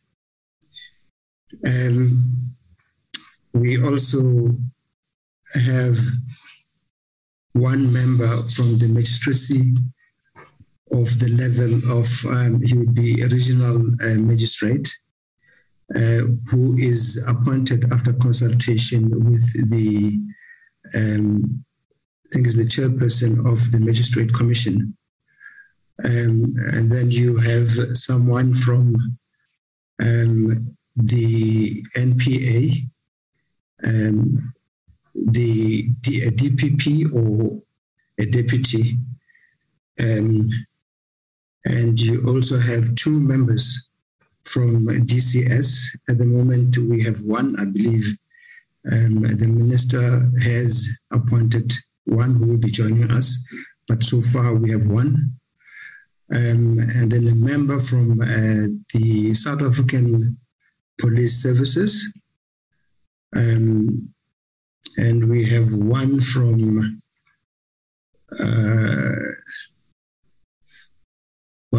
I can't remember the others, but there's 1 member from Department of Social Development. We don't have that, but we have written a letter to the authorities to appoint that person. We have operated without 1 for quite a while now, but I believe we have embarked on that process of getting that member. We have 2 members with special knowledge of the correctional system, appointed also by the minister. Then we have 4 people representing the public, appointed by the relevant portfolio committees. That's the structure. Well, its functions. Essentially, what we do is we receive profiles from the parole board. We consider them and make recommendation of placement or further profiling, with suggestion on what they should do to improve their chances or the inmates' chances of being placed on parole. We also either of our own accord or at the request of the minister, advise on draft legislation and policy on the correctional system. The minister as well refers draft legislation and major proposed policies to us for advice and comments.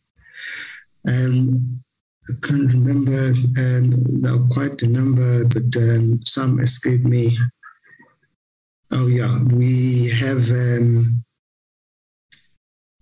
we reinstate at the recommendation or on recommendation from the parole board. We can reinstate if someone's parole was revoked. We can reinstate it. We revoke. That requires the quorum of council. And then we have a review board, which is constituted from members of council. The number was constituted by 6 members, being the chairperson and 5 other members of council. I'm just trying to think. Oh, yes. Now, let's come to the real reason why we're here. That was just by way of background. Why this backlog? In 2011, there was a case called Van Wyk, where the court decided that the credits that inmates earn should be considered when parole is when considering parole, credits earned during incarceration should be considered.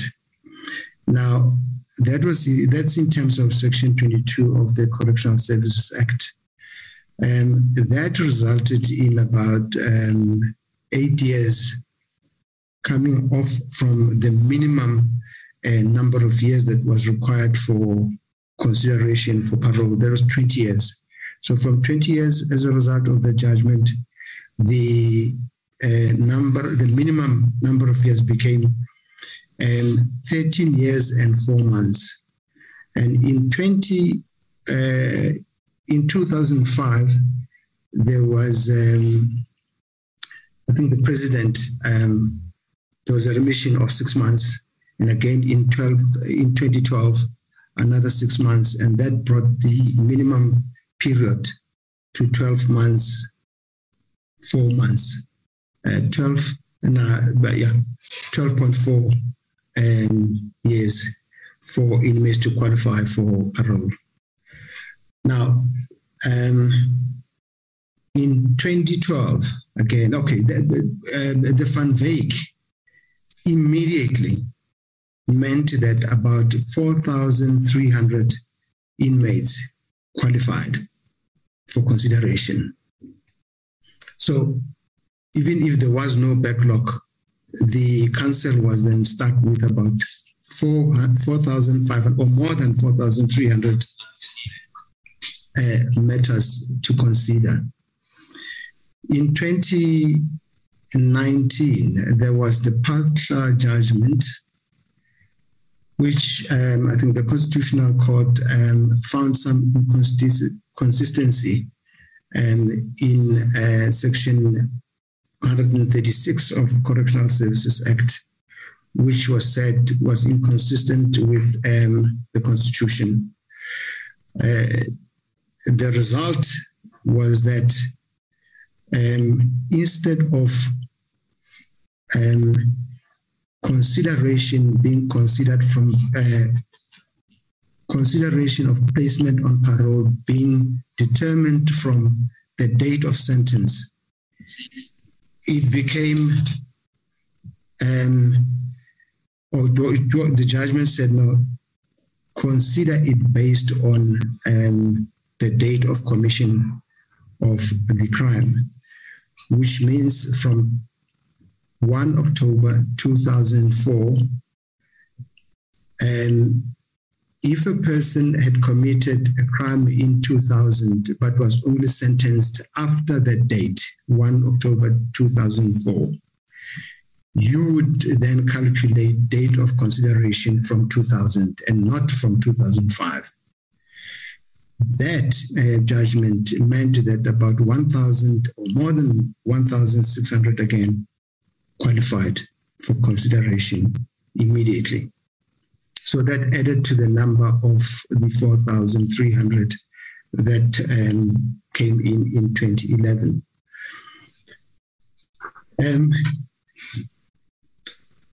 I'm just trying to think where to go now. Now, for my visual challenge comes in now here. I should have said this before. I'm sitting with a member of the Secretariat, which is a body that is that helps us discharge our duties to the minister. They bring profiles to us, and they prepare them, and so on. Now, I'll ask the head, Mr. Mbilini Twala, to go through the stats. If you look at slide 9, I think, or slides 9 to 12, that's what you'll be dealing with. There are tables, which I think requires sight. For that reason, I've asked that he should assist me. But from there, I'll take over again. Thank you, Mr. Mbilini. Mr. Twala.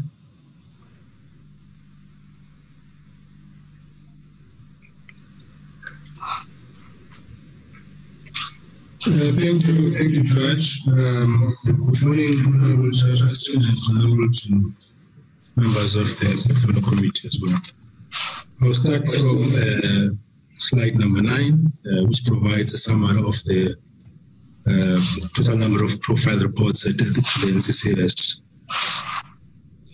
Chairperson, we have a total of 3,053 profile reports at NCCS. 70 of those, in fact, were considered by the NCCS. We are just waiting for an addendum for them to be finalized. 1,026 chairperson are subject to an audit by the Secretariat. This is the Secretariat that is. Again, I want to indicate that in fact they were considered by the NCCS. We have 736 chairperson at the ministry. We have 91 that are in fact they're en route to the ministry. They've been, as I've said, considered again by the NCCS. We have 608 profiles that were considered recently by the NCCS that have been processed again to the ministry. We have 37 that were in fact finalized. They are en route to Directorate PRR that will further communicate those profiles to the regions. Then, Chairperson, we have 487 profiles that are yet to be considered by the NCCS.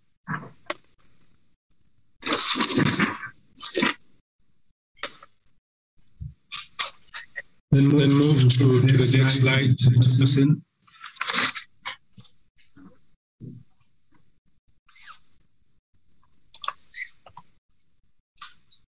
The next slide, the Chairperson talks to the Van Wyk profiles. The total number of Van Wyk profiles is 1,793. Subject to an addendum, 68 profiles that are subject to an audit process, 567. At ministry, it's 597. On the road to the ministry, it's 80. And we recently considered by the NCCS 289. On road to Directorate PRR, it's 37. Yet not yet considered by the NCCS 205. That is Van Wyk cases. Then with regard to other cases, subject to or rather waiting for an addendum is 2. Subject to an audit process by the NCCS Secretariat is 459. Administered 139. On the road to the ministry, it's 11. Recently considered by the NCCS, 369. Not yet considered by the NCCS, 282. The total for Patla cases, Chairperson, is 1,260. Just a breakdown of the cases that are yet to be considered by the NCCS, Chairperson. 16 of the 487 were received in 2021. And 471 were in fact received in 2022. Thank you, Chairperson. I hand over back to the judge. Sure, thank you. So I'm just lifting my volume. Okay. Okay, I think we are now on slide 13. Just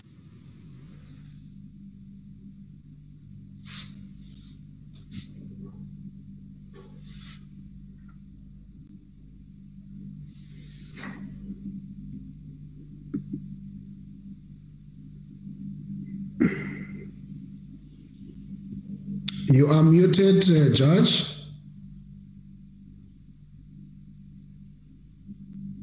Please, thank you. I did not hear you. You were muted. Yes, no, thank you. Sorry, thank you, Chairperson. Okay.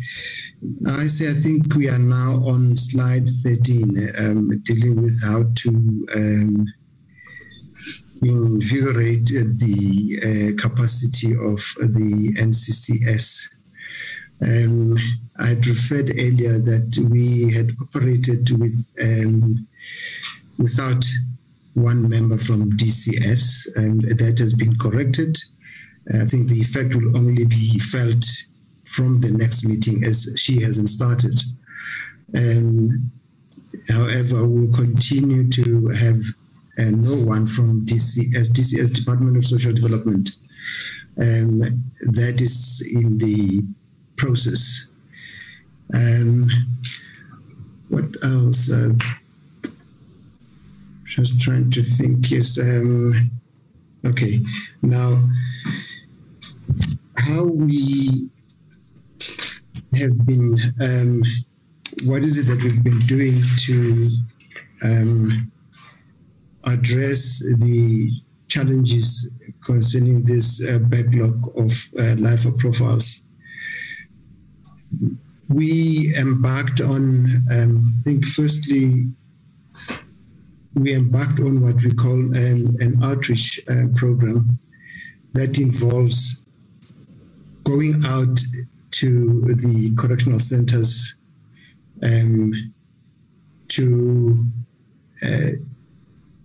talk to, normally, okay, the purpose is twofold. We walk about engaging the inmates. Number two, we invite the professionals who contribute to the profiles that ultimately come to us. And we did that because the problem that we picked up was that the quality of the profiles that were coming to us were of poor quality. Well, at times, not always. Some of them were of poor quality. And we thought it would help if we could invite them so that they sit with us for the first half day to see how we conduct our business, how we start considering a profile of an inmate, and how we come to a conclusion. So, and that way we find that they learn a lot. They somewhat know what we look for, because the complaint was that they were surprised that sometimes we further profile these people when they have, or in circumstances where they had recommended parole, we would in fact further profile. So that actually assists. What else? Oh, what we also picked up is that there were matters that were not coming to us. For some reason, some of them fell into cracks.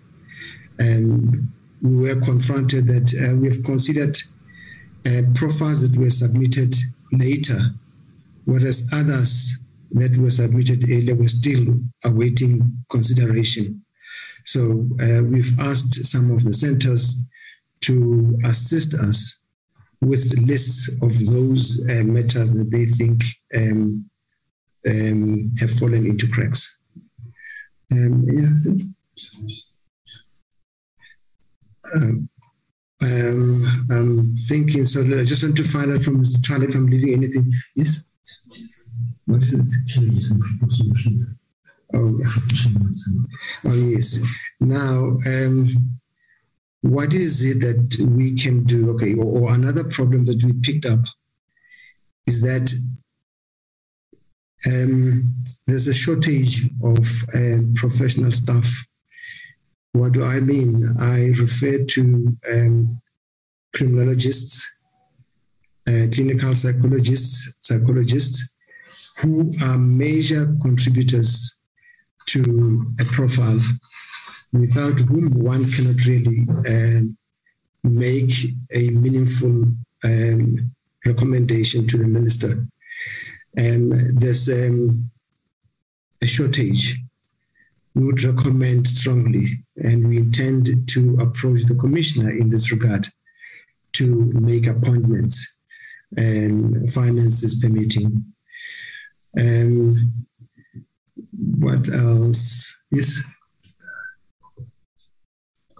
Covered that. Sorry, I just want to see that I don't leave anything. We are almost done. Sorry. Yes. Yeah. All right. But yes. I think what I must cover is this. To address the backlog as well, what we've done is we have increased the number of times on which we hold these, or we consider profiles. Ordinarily, it would be once per month, but because of the backlog, what we've done is we sit at times for 2 weeks. That's just a measure, an extra measure that we adopted to try and address the backlog. So that has yielded positive result. Now we are sitting at about 2,066 profiles that have been considered, and we are left with 487 that are still to be considered. Just a reminder that face masks must always be worn on. It's not me. 16 number, and then we from the 487, I think Mr. Trawler said that 16 is from last year. This year we received that 487. So from that, the balance from 487, 16 was received last year, and the balance is this year. And I think if you consider the fact that we had 2,566 backlog, we are now left with that 487 overall. I think the strategy of holding meetings more regularly is working, and we intend to carry on with that. There's no reason why we should abandon something that is working. Thank you very much. I'll now invite questions. May I just add that I am accompanied by other members of council. To mention them by name, we have Mr. Nkopo, we have Mr. Daimani, Dr. Govan, Dr. Reverend Mkatini,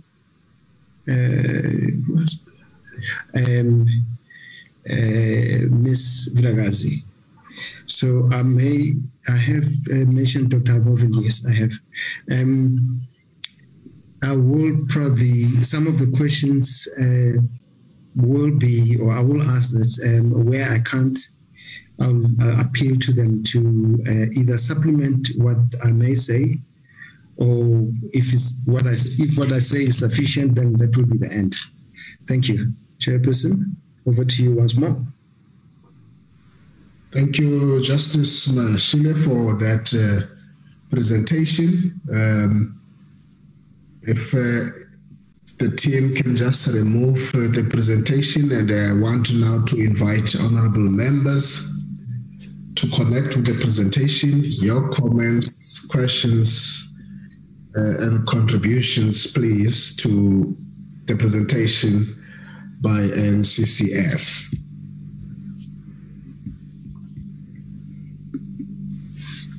I note Honorable Nivot Drachen. I recognize you, Honorable Nivot.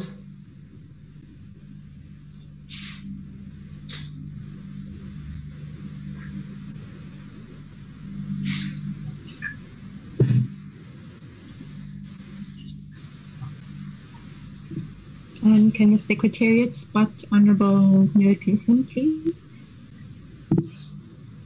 Chairperson, thank you. Thank you to the team from NCCS, and good morning to you, Judge. I am Wilma Newholt-Druchen. I'm a member of the committee. I am deaf, and I am using a sign language interpreter. It's her voice that you are hearing today. And thank you very much for your presentation. I see that on slide 4 and 5, there is an outline of who are the members that constitute the council, constituted by the minister. However, I am not clear on 83.2.g.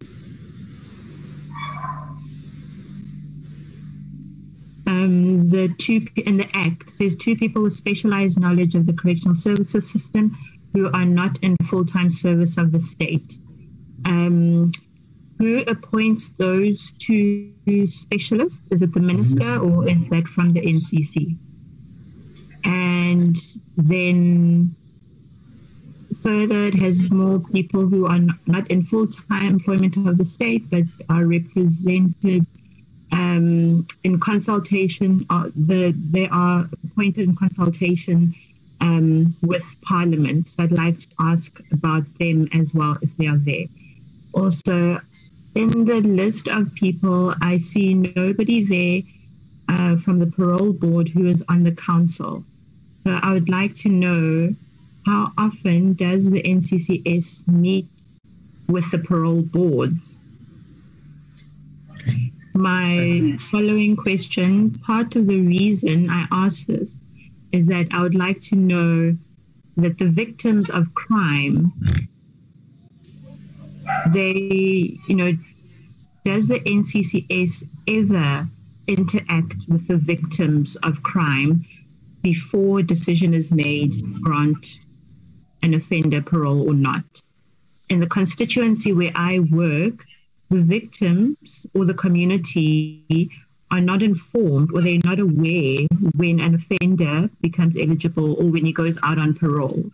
And of course, they go to SAPS to ask for information, and SAPS themselves say they know nothing about inmates who are released on parole because the parole board does not inform them. So nobody informs the victims about inmates being released on parole. So does the NCCS meet or make contact with the victims or the community where the victim lives before a decision is made to release an offender on parole? And the following question, you stated that there's nobody from social development who's appointed on the council. I would like to know that how long has this position or this post been vacant? Perhaps if the person from social development was there, they could give more assistance and feedback to ensure that, to assist in terms of psychological counseling and assistance to the victims, that, that information could be shared in the council. Furthermore, in your meetings, you meet 2 or 3 days for every month. So what I'd like to know is the actual number of meetings. So is it just that 2 days or 3 days in the month? And then in terms of the poor quality of reporting, I'd just like to get clarity on that section. Where did that come from? Is that the department officials who have a poor quality of reporting? And thank you, Chair. Those are all of my questions. Gee, this handful. Thank you, Honorable Velma Nevot. Judge Mashile, I could notice that you wanted to respond as she was asking. So, Chairperson, if I can just intervene, I'll tell you what, because I can't write the questions down. Okay. I would rather take one person at a time, and to have 10 questions at a time, I can't remember everything. Obviously, I suppose some of the members must have written the questions down, and they'll remind me what.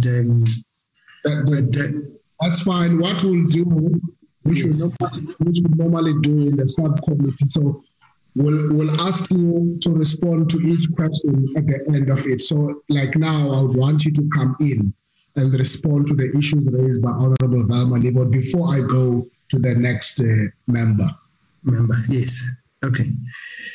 Now, as I say, I can't remember each and every question, but she raised so many. Right. And if you can just go to the first one quickly.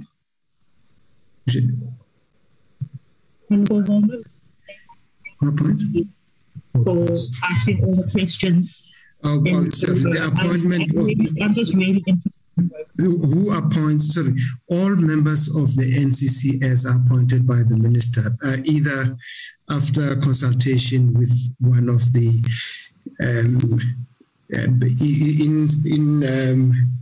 for example, in the case of the SAPS, it will be in consultation with the National Commissioner. In the case of the NDP, the DPP or his deputy, it would be the NDPP, National Director of Public Prosecutions, or Batohi, in this Ms. Batohi. And I've said that they're all appointed by the minister. So even the 4 that you raised are appointed by the minister. In that case, with after consultation with the relevant portfolio committee, parliamentary committee, yes. And then your third question. When do we meet with? My third question. No, we don't meet with, subject to correction, yes, we don't meet with the parole boards. They hold their own meeting. They make recommendations to us, which we then consider and recommend and forward to the minister.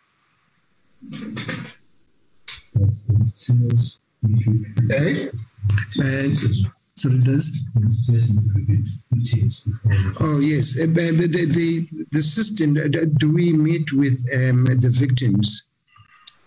The system is inherently built to accommodate victims, either through the process of VOD before or ideally. I'm not saying it's happening always. A mistake might have happened in the past.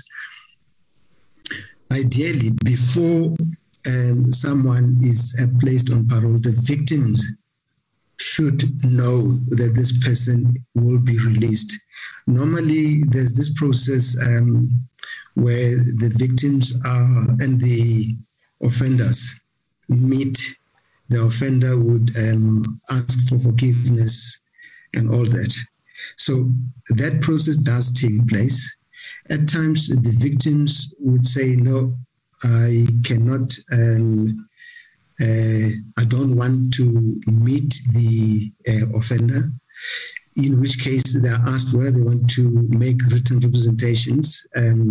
If they don't, then the victims will, if they qualify, if they've been rehabilitated, they would be placed on parole.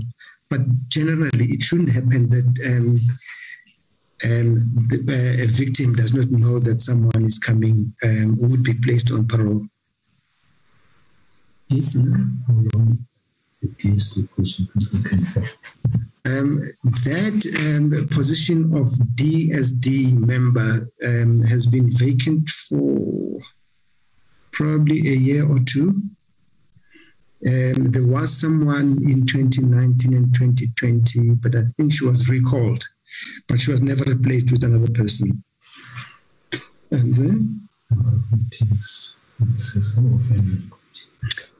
I said ordinarily it's once, the meetings of the NCCS are once per month for 3 days.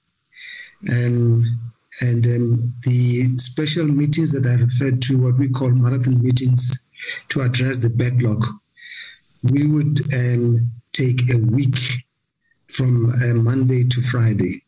But the ordinary meetings of council are once per month for 3 days. Yes.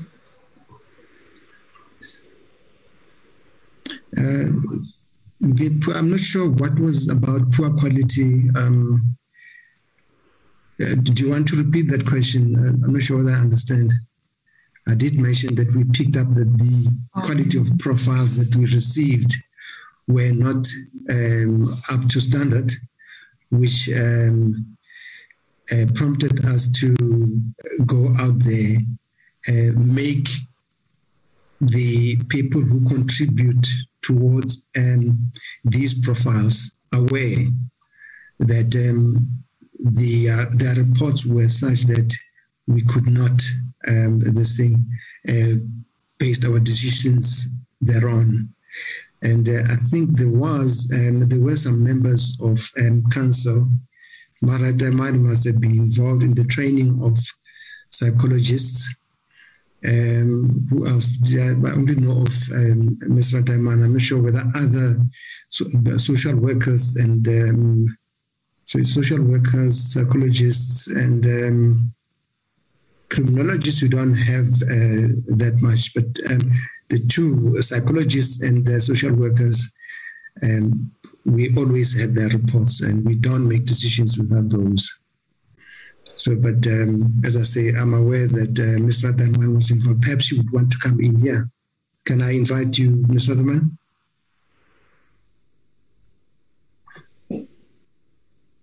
She's muted. Yes, Judge. I don't know if you can hear me. We can. I tried to raise my hand and I couldn't. Yes, Is it in order if I make a contribution? Carry on. Oh. Yes, some of the challenges that we picked up were, for instance, copy and paste. That was common among psychologists and social workers. And they would not make a recommendation. The NCCS does not meet the offenders. So we rely entirely on the reports of the psychologist, the social worker, the CMC, and the CSPB. So when they don't make a recommendation and we have not had an opportunity of having an interview with the offender, it becomes difficult for us to recommend with confidence that this person is rehabilitated or is not rehabilitated. The other challenge that we picked up with this psychologist report is that they do not always do a risk assessment. Or even if a risk assessment is done, they do not give us the risk level.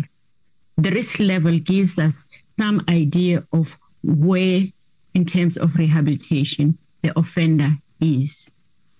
So just off the top of my mind, those are the things that I come up with. There have been, of course, cases where the CSPB and the CMC reports would be identical, and it does not help us. Then we have to further profile or ask that issue be addressed. Thank you. Thank you. Was there another question? Sorry.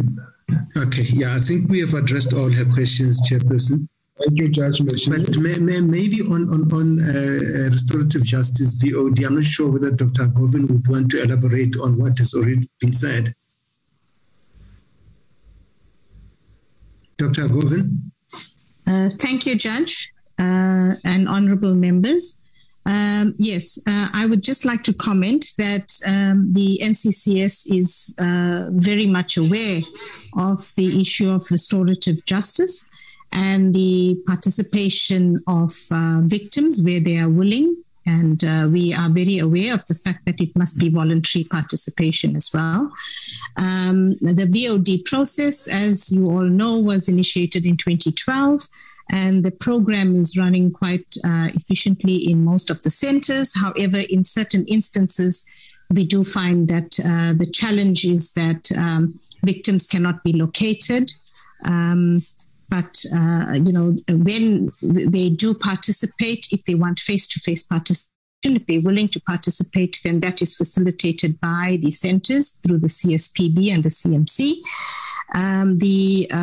Where they are not willing to participate, they are given the option of making representations, written or oral, as the judge has mentioned. Thank you very much. Thank you. Thank you, Chairperson. Honorable Nola. Well, thank you, Chair. Mine is just one question relating to the offender profiling issue. You know, Chair, if you recall when we went to Mdantsane Correctional Center, the community corrections report there was that over 1,000 parolees a serious majority of them have absconded without having been traced. The department is failing to trace them, so they are brought back to incarceration. Now, with the profiling business, to what extent does the NCCS assist in situations like those? Thank you very much, Chair. Thank you, Honorable Mola. Precise. Judge Mashile? Perhaps I should, I'm not aware of those who have absconded, but let me invite members. Mavilagazi, do you want to come in here perhaps?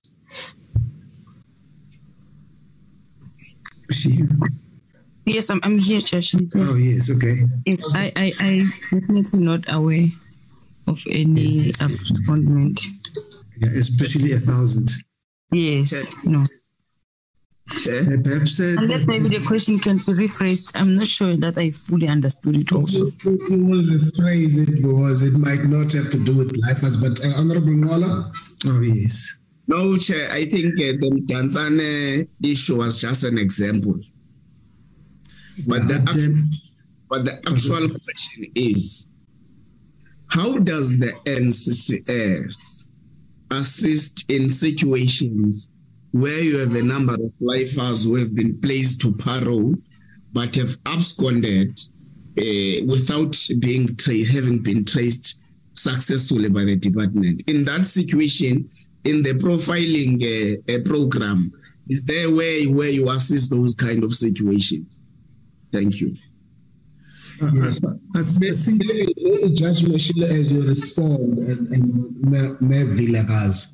So it would help if you just indicate that, in as far as you are concerned, if you say so to us, that there's been no lifer who has absconded. Please say so. Because there's a high rate of absconding that we received, but not necessarily relating to lifers. It would be others that would. So clarify the matter so that we know that in your space, there's no absconding. Indeed. As far as I am concerned, Chairperson, there hasn't been. There have been those who have recommitted crimes whilst on parole, and their paroles have been revoked. So I'm not aware of anyone who has absconded, but I leave that to members.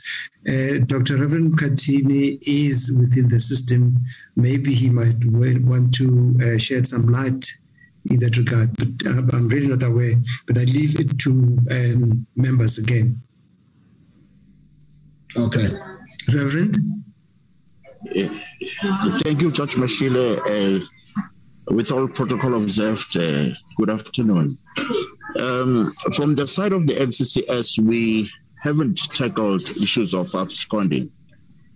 And I think it will be for determinate sentences where we would have those that are serving other sentences absconding from the system. But of course, there are also departmental procedures that we follow in such cases.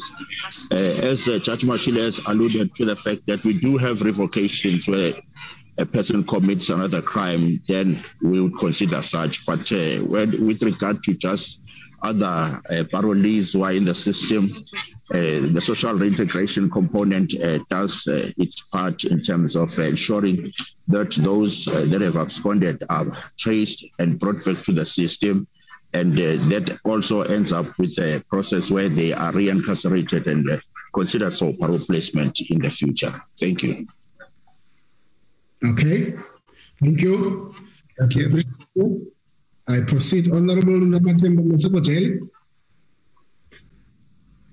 Thank you very much, Chair, and also thank you for the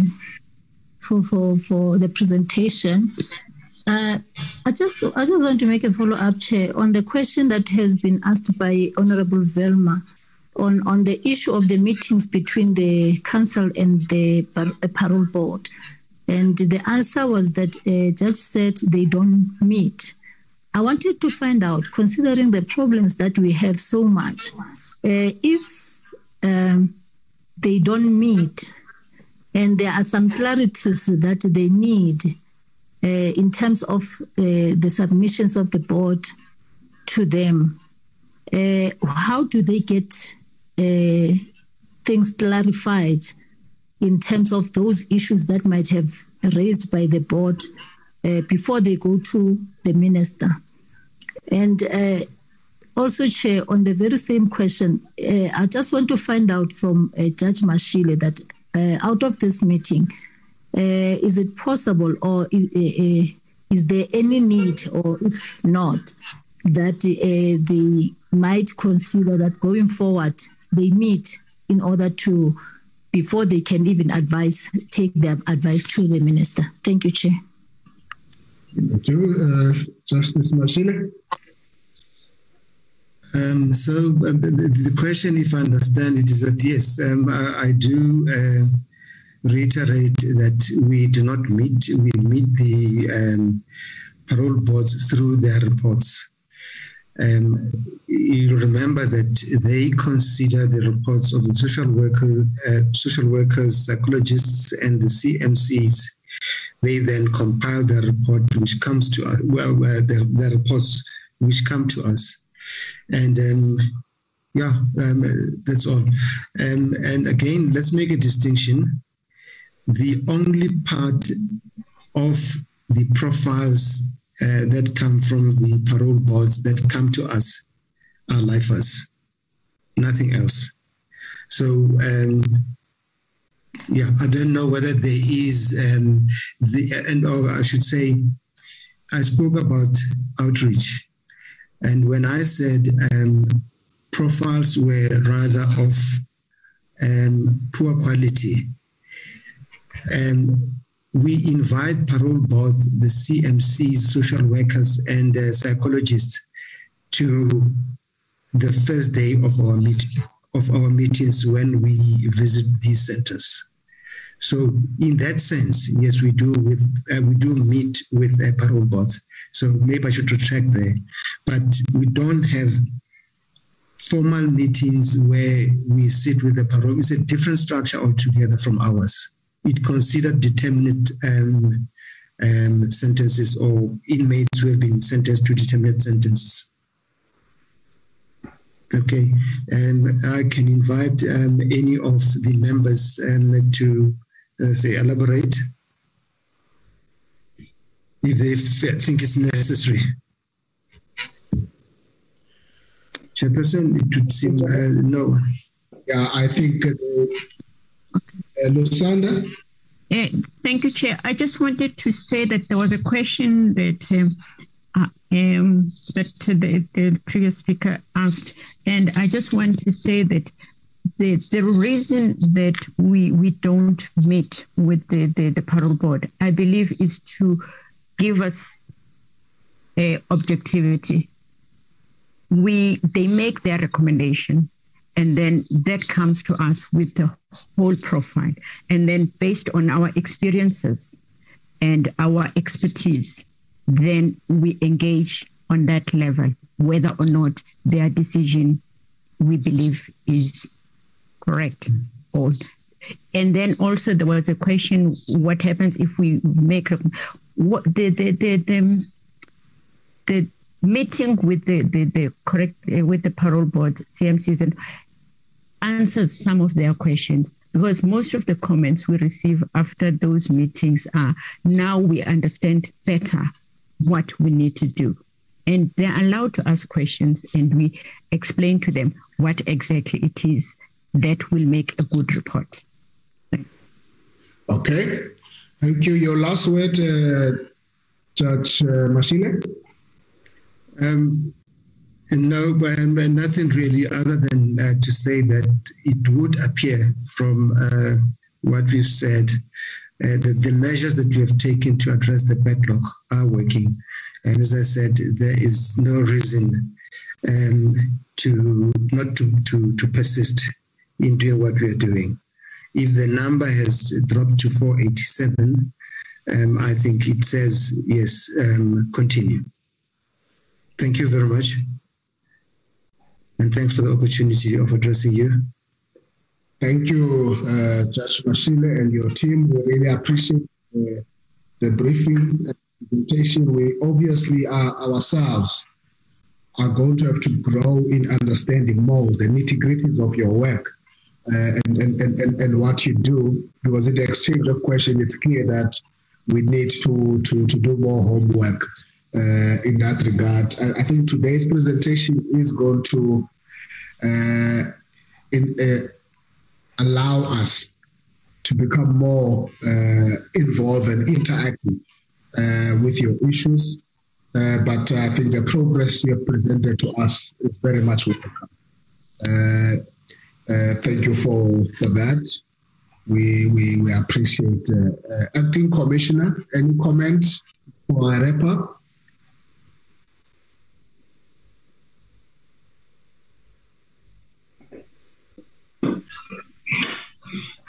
Yeah, no, thank you, Mr. Chairperson. We have also noted and we welcome the presentation. I must indicate that we have put measures to improve on the quality and the flow of the profiles from the correctional facilities to ourselves at head office, having put in place quality assurance teams at the regional but also at head office level through our pre-release settlement directorate in the chief directorate that deals with corrections, personal corrections. So we take the feedback from NCCS very serious, and we address those cases where we have workshops with our parole boards. We actually invite members of the NCCS just to give a weight without necessarily interfering with the independence, the objectivity issues that we raise. In instances where there are those problems with the profiles, we address specific cases and we also address specific professionals so that we make it a point that we continuously improve. On our side, we ensure that the profiles that are brought from correctional facilities to head office for submission to NCCS meet the requirements. Hence, the issues would be around the quality and the content from the reports of the professionals, which then is the befitting feedback that we will then get from the NCCS, because the NCCS deals with the content. So we also would like to thank the committee for giving us an opportunity to sit in and be part of the engagement with the NCCS. Thank you very much, Honorable Chairperson and the honorable members. Thank you. Thank you. I want to take this opportunity to thank you, Inspecting Judge Cameron and your team, the Acting Commissioner, Judge Machine and your team, as well as honorable members and everybody in the meeting. It was fruitful discussions. We appreciate. Thank you very much. Thank you, Chair, for joining us. At some point, I wanted to hand over back to you. Thank you. The meeting is at this point. Mr. Chair, before you go, please. Yes. Sorry, Mr. Chair, on an unrelated matter, which I bring to you only because we don't have a lot of opportunities to discuss specific correctional services matters in the portfolio. I can do it here, or I can do it offline after the conclusion of this meeting with you, which relates to the FET certificate in correctional services leadership program. Problems that has arisen. So whichever way you think is more appropriate, I can either do it here right now or I can give you a phone call after the conclusion of this meeting. Let's do that just offline in order for us to bring it to a proper meeting. It's important, the issue that you are raising, so that it's not just attended as a last thought matter. If you're happy with that. Thank you very much. I think I will do that. Thank you so much. Thank you, Yano. Thank you, members. The meeting is adjourned.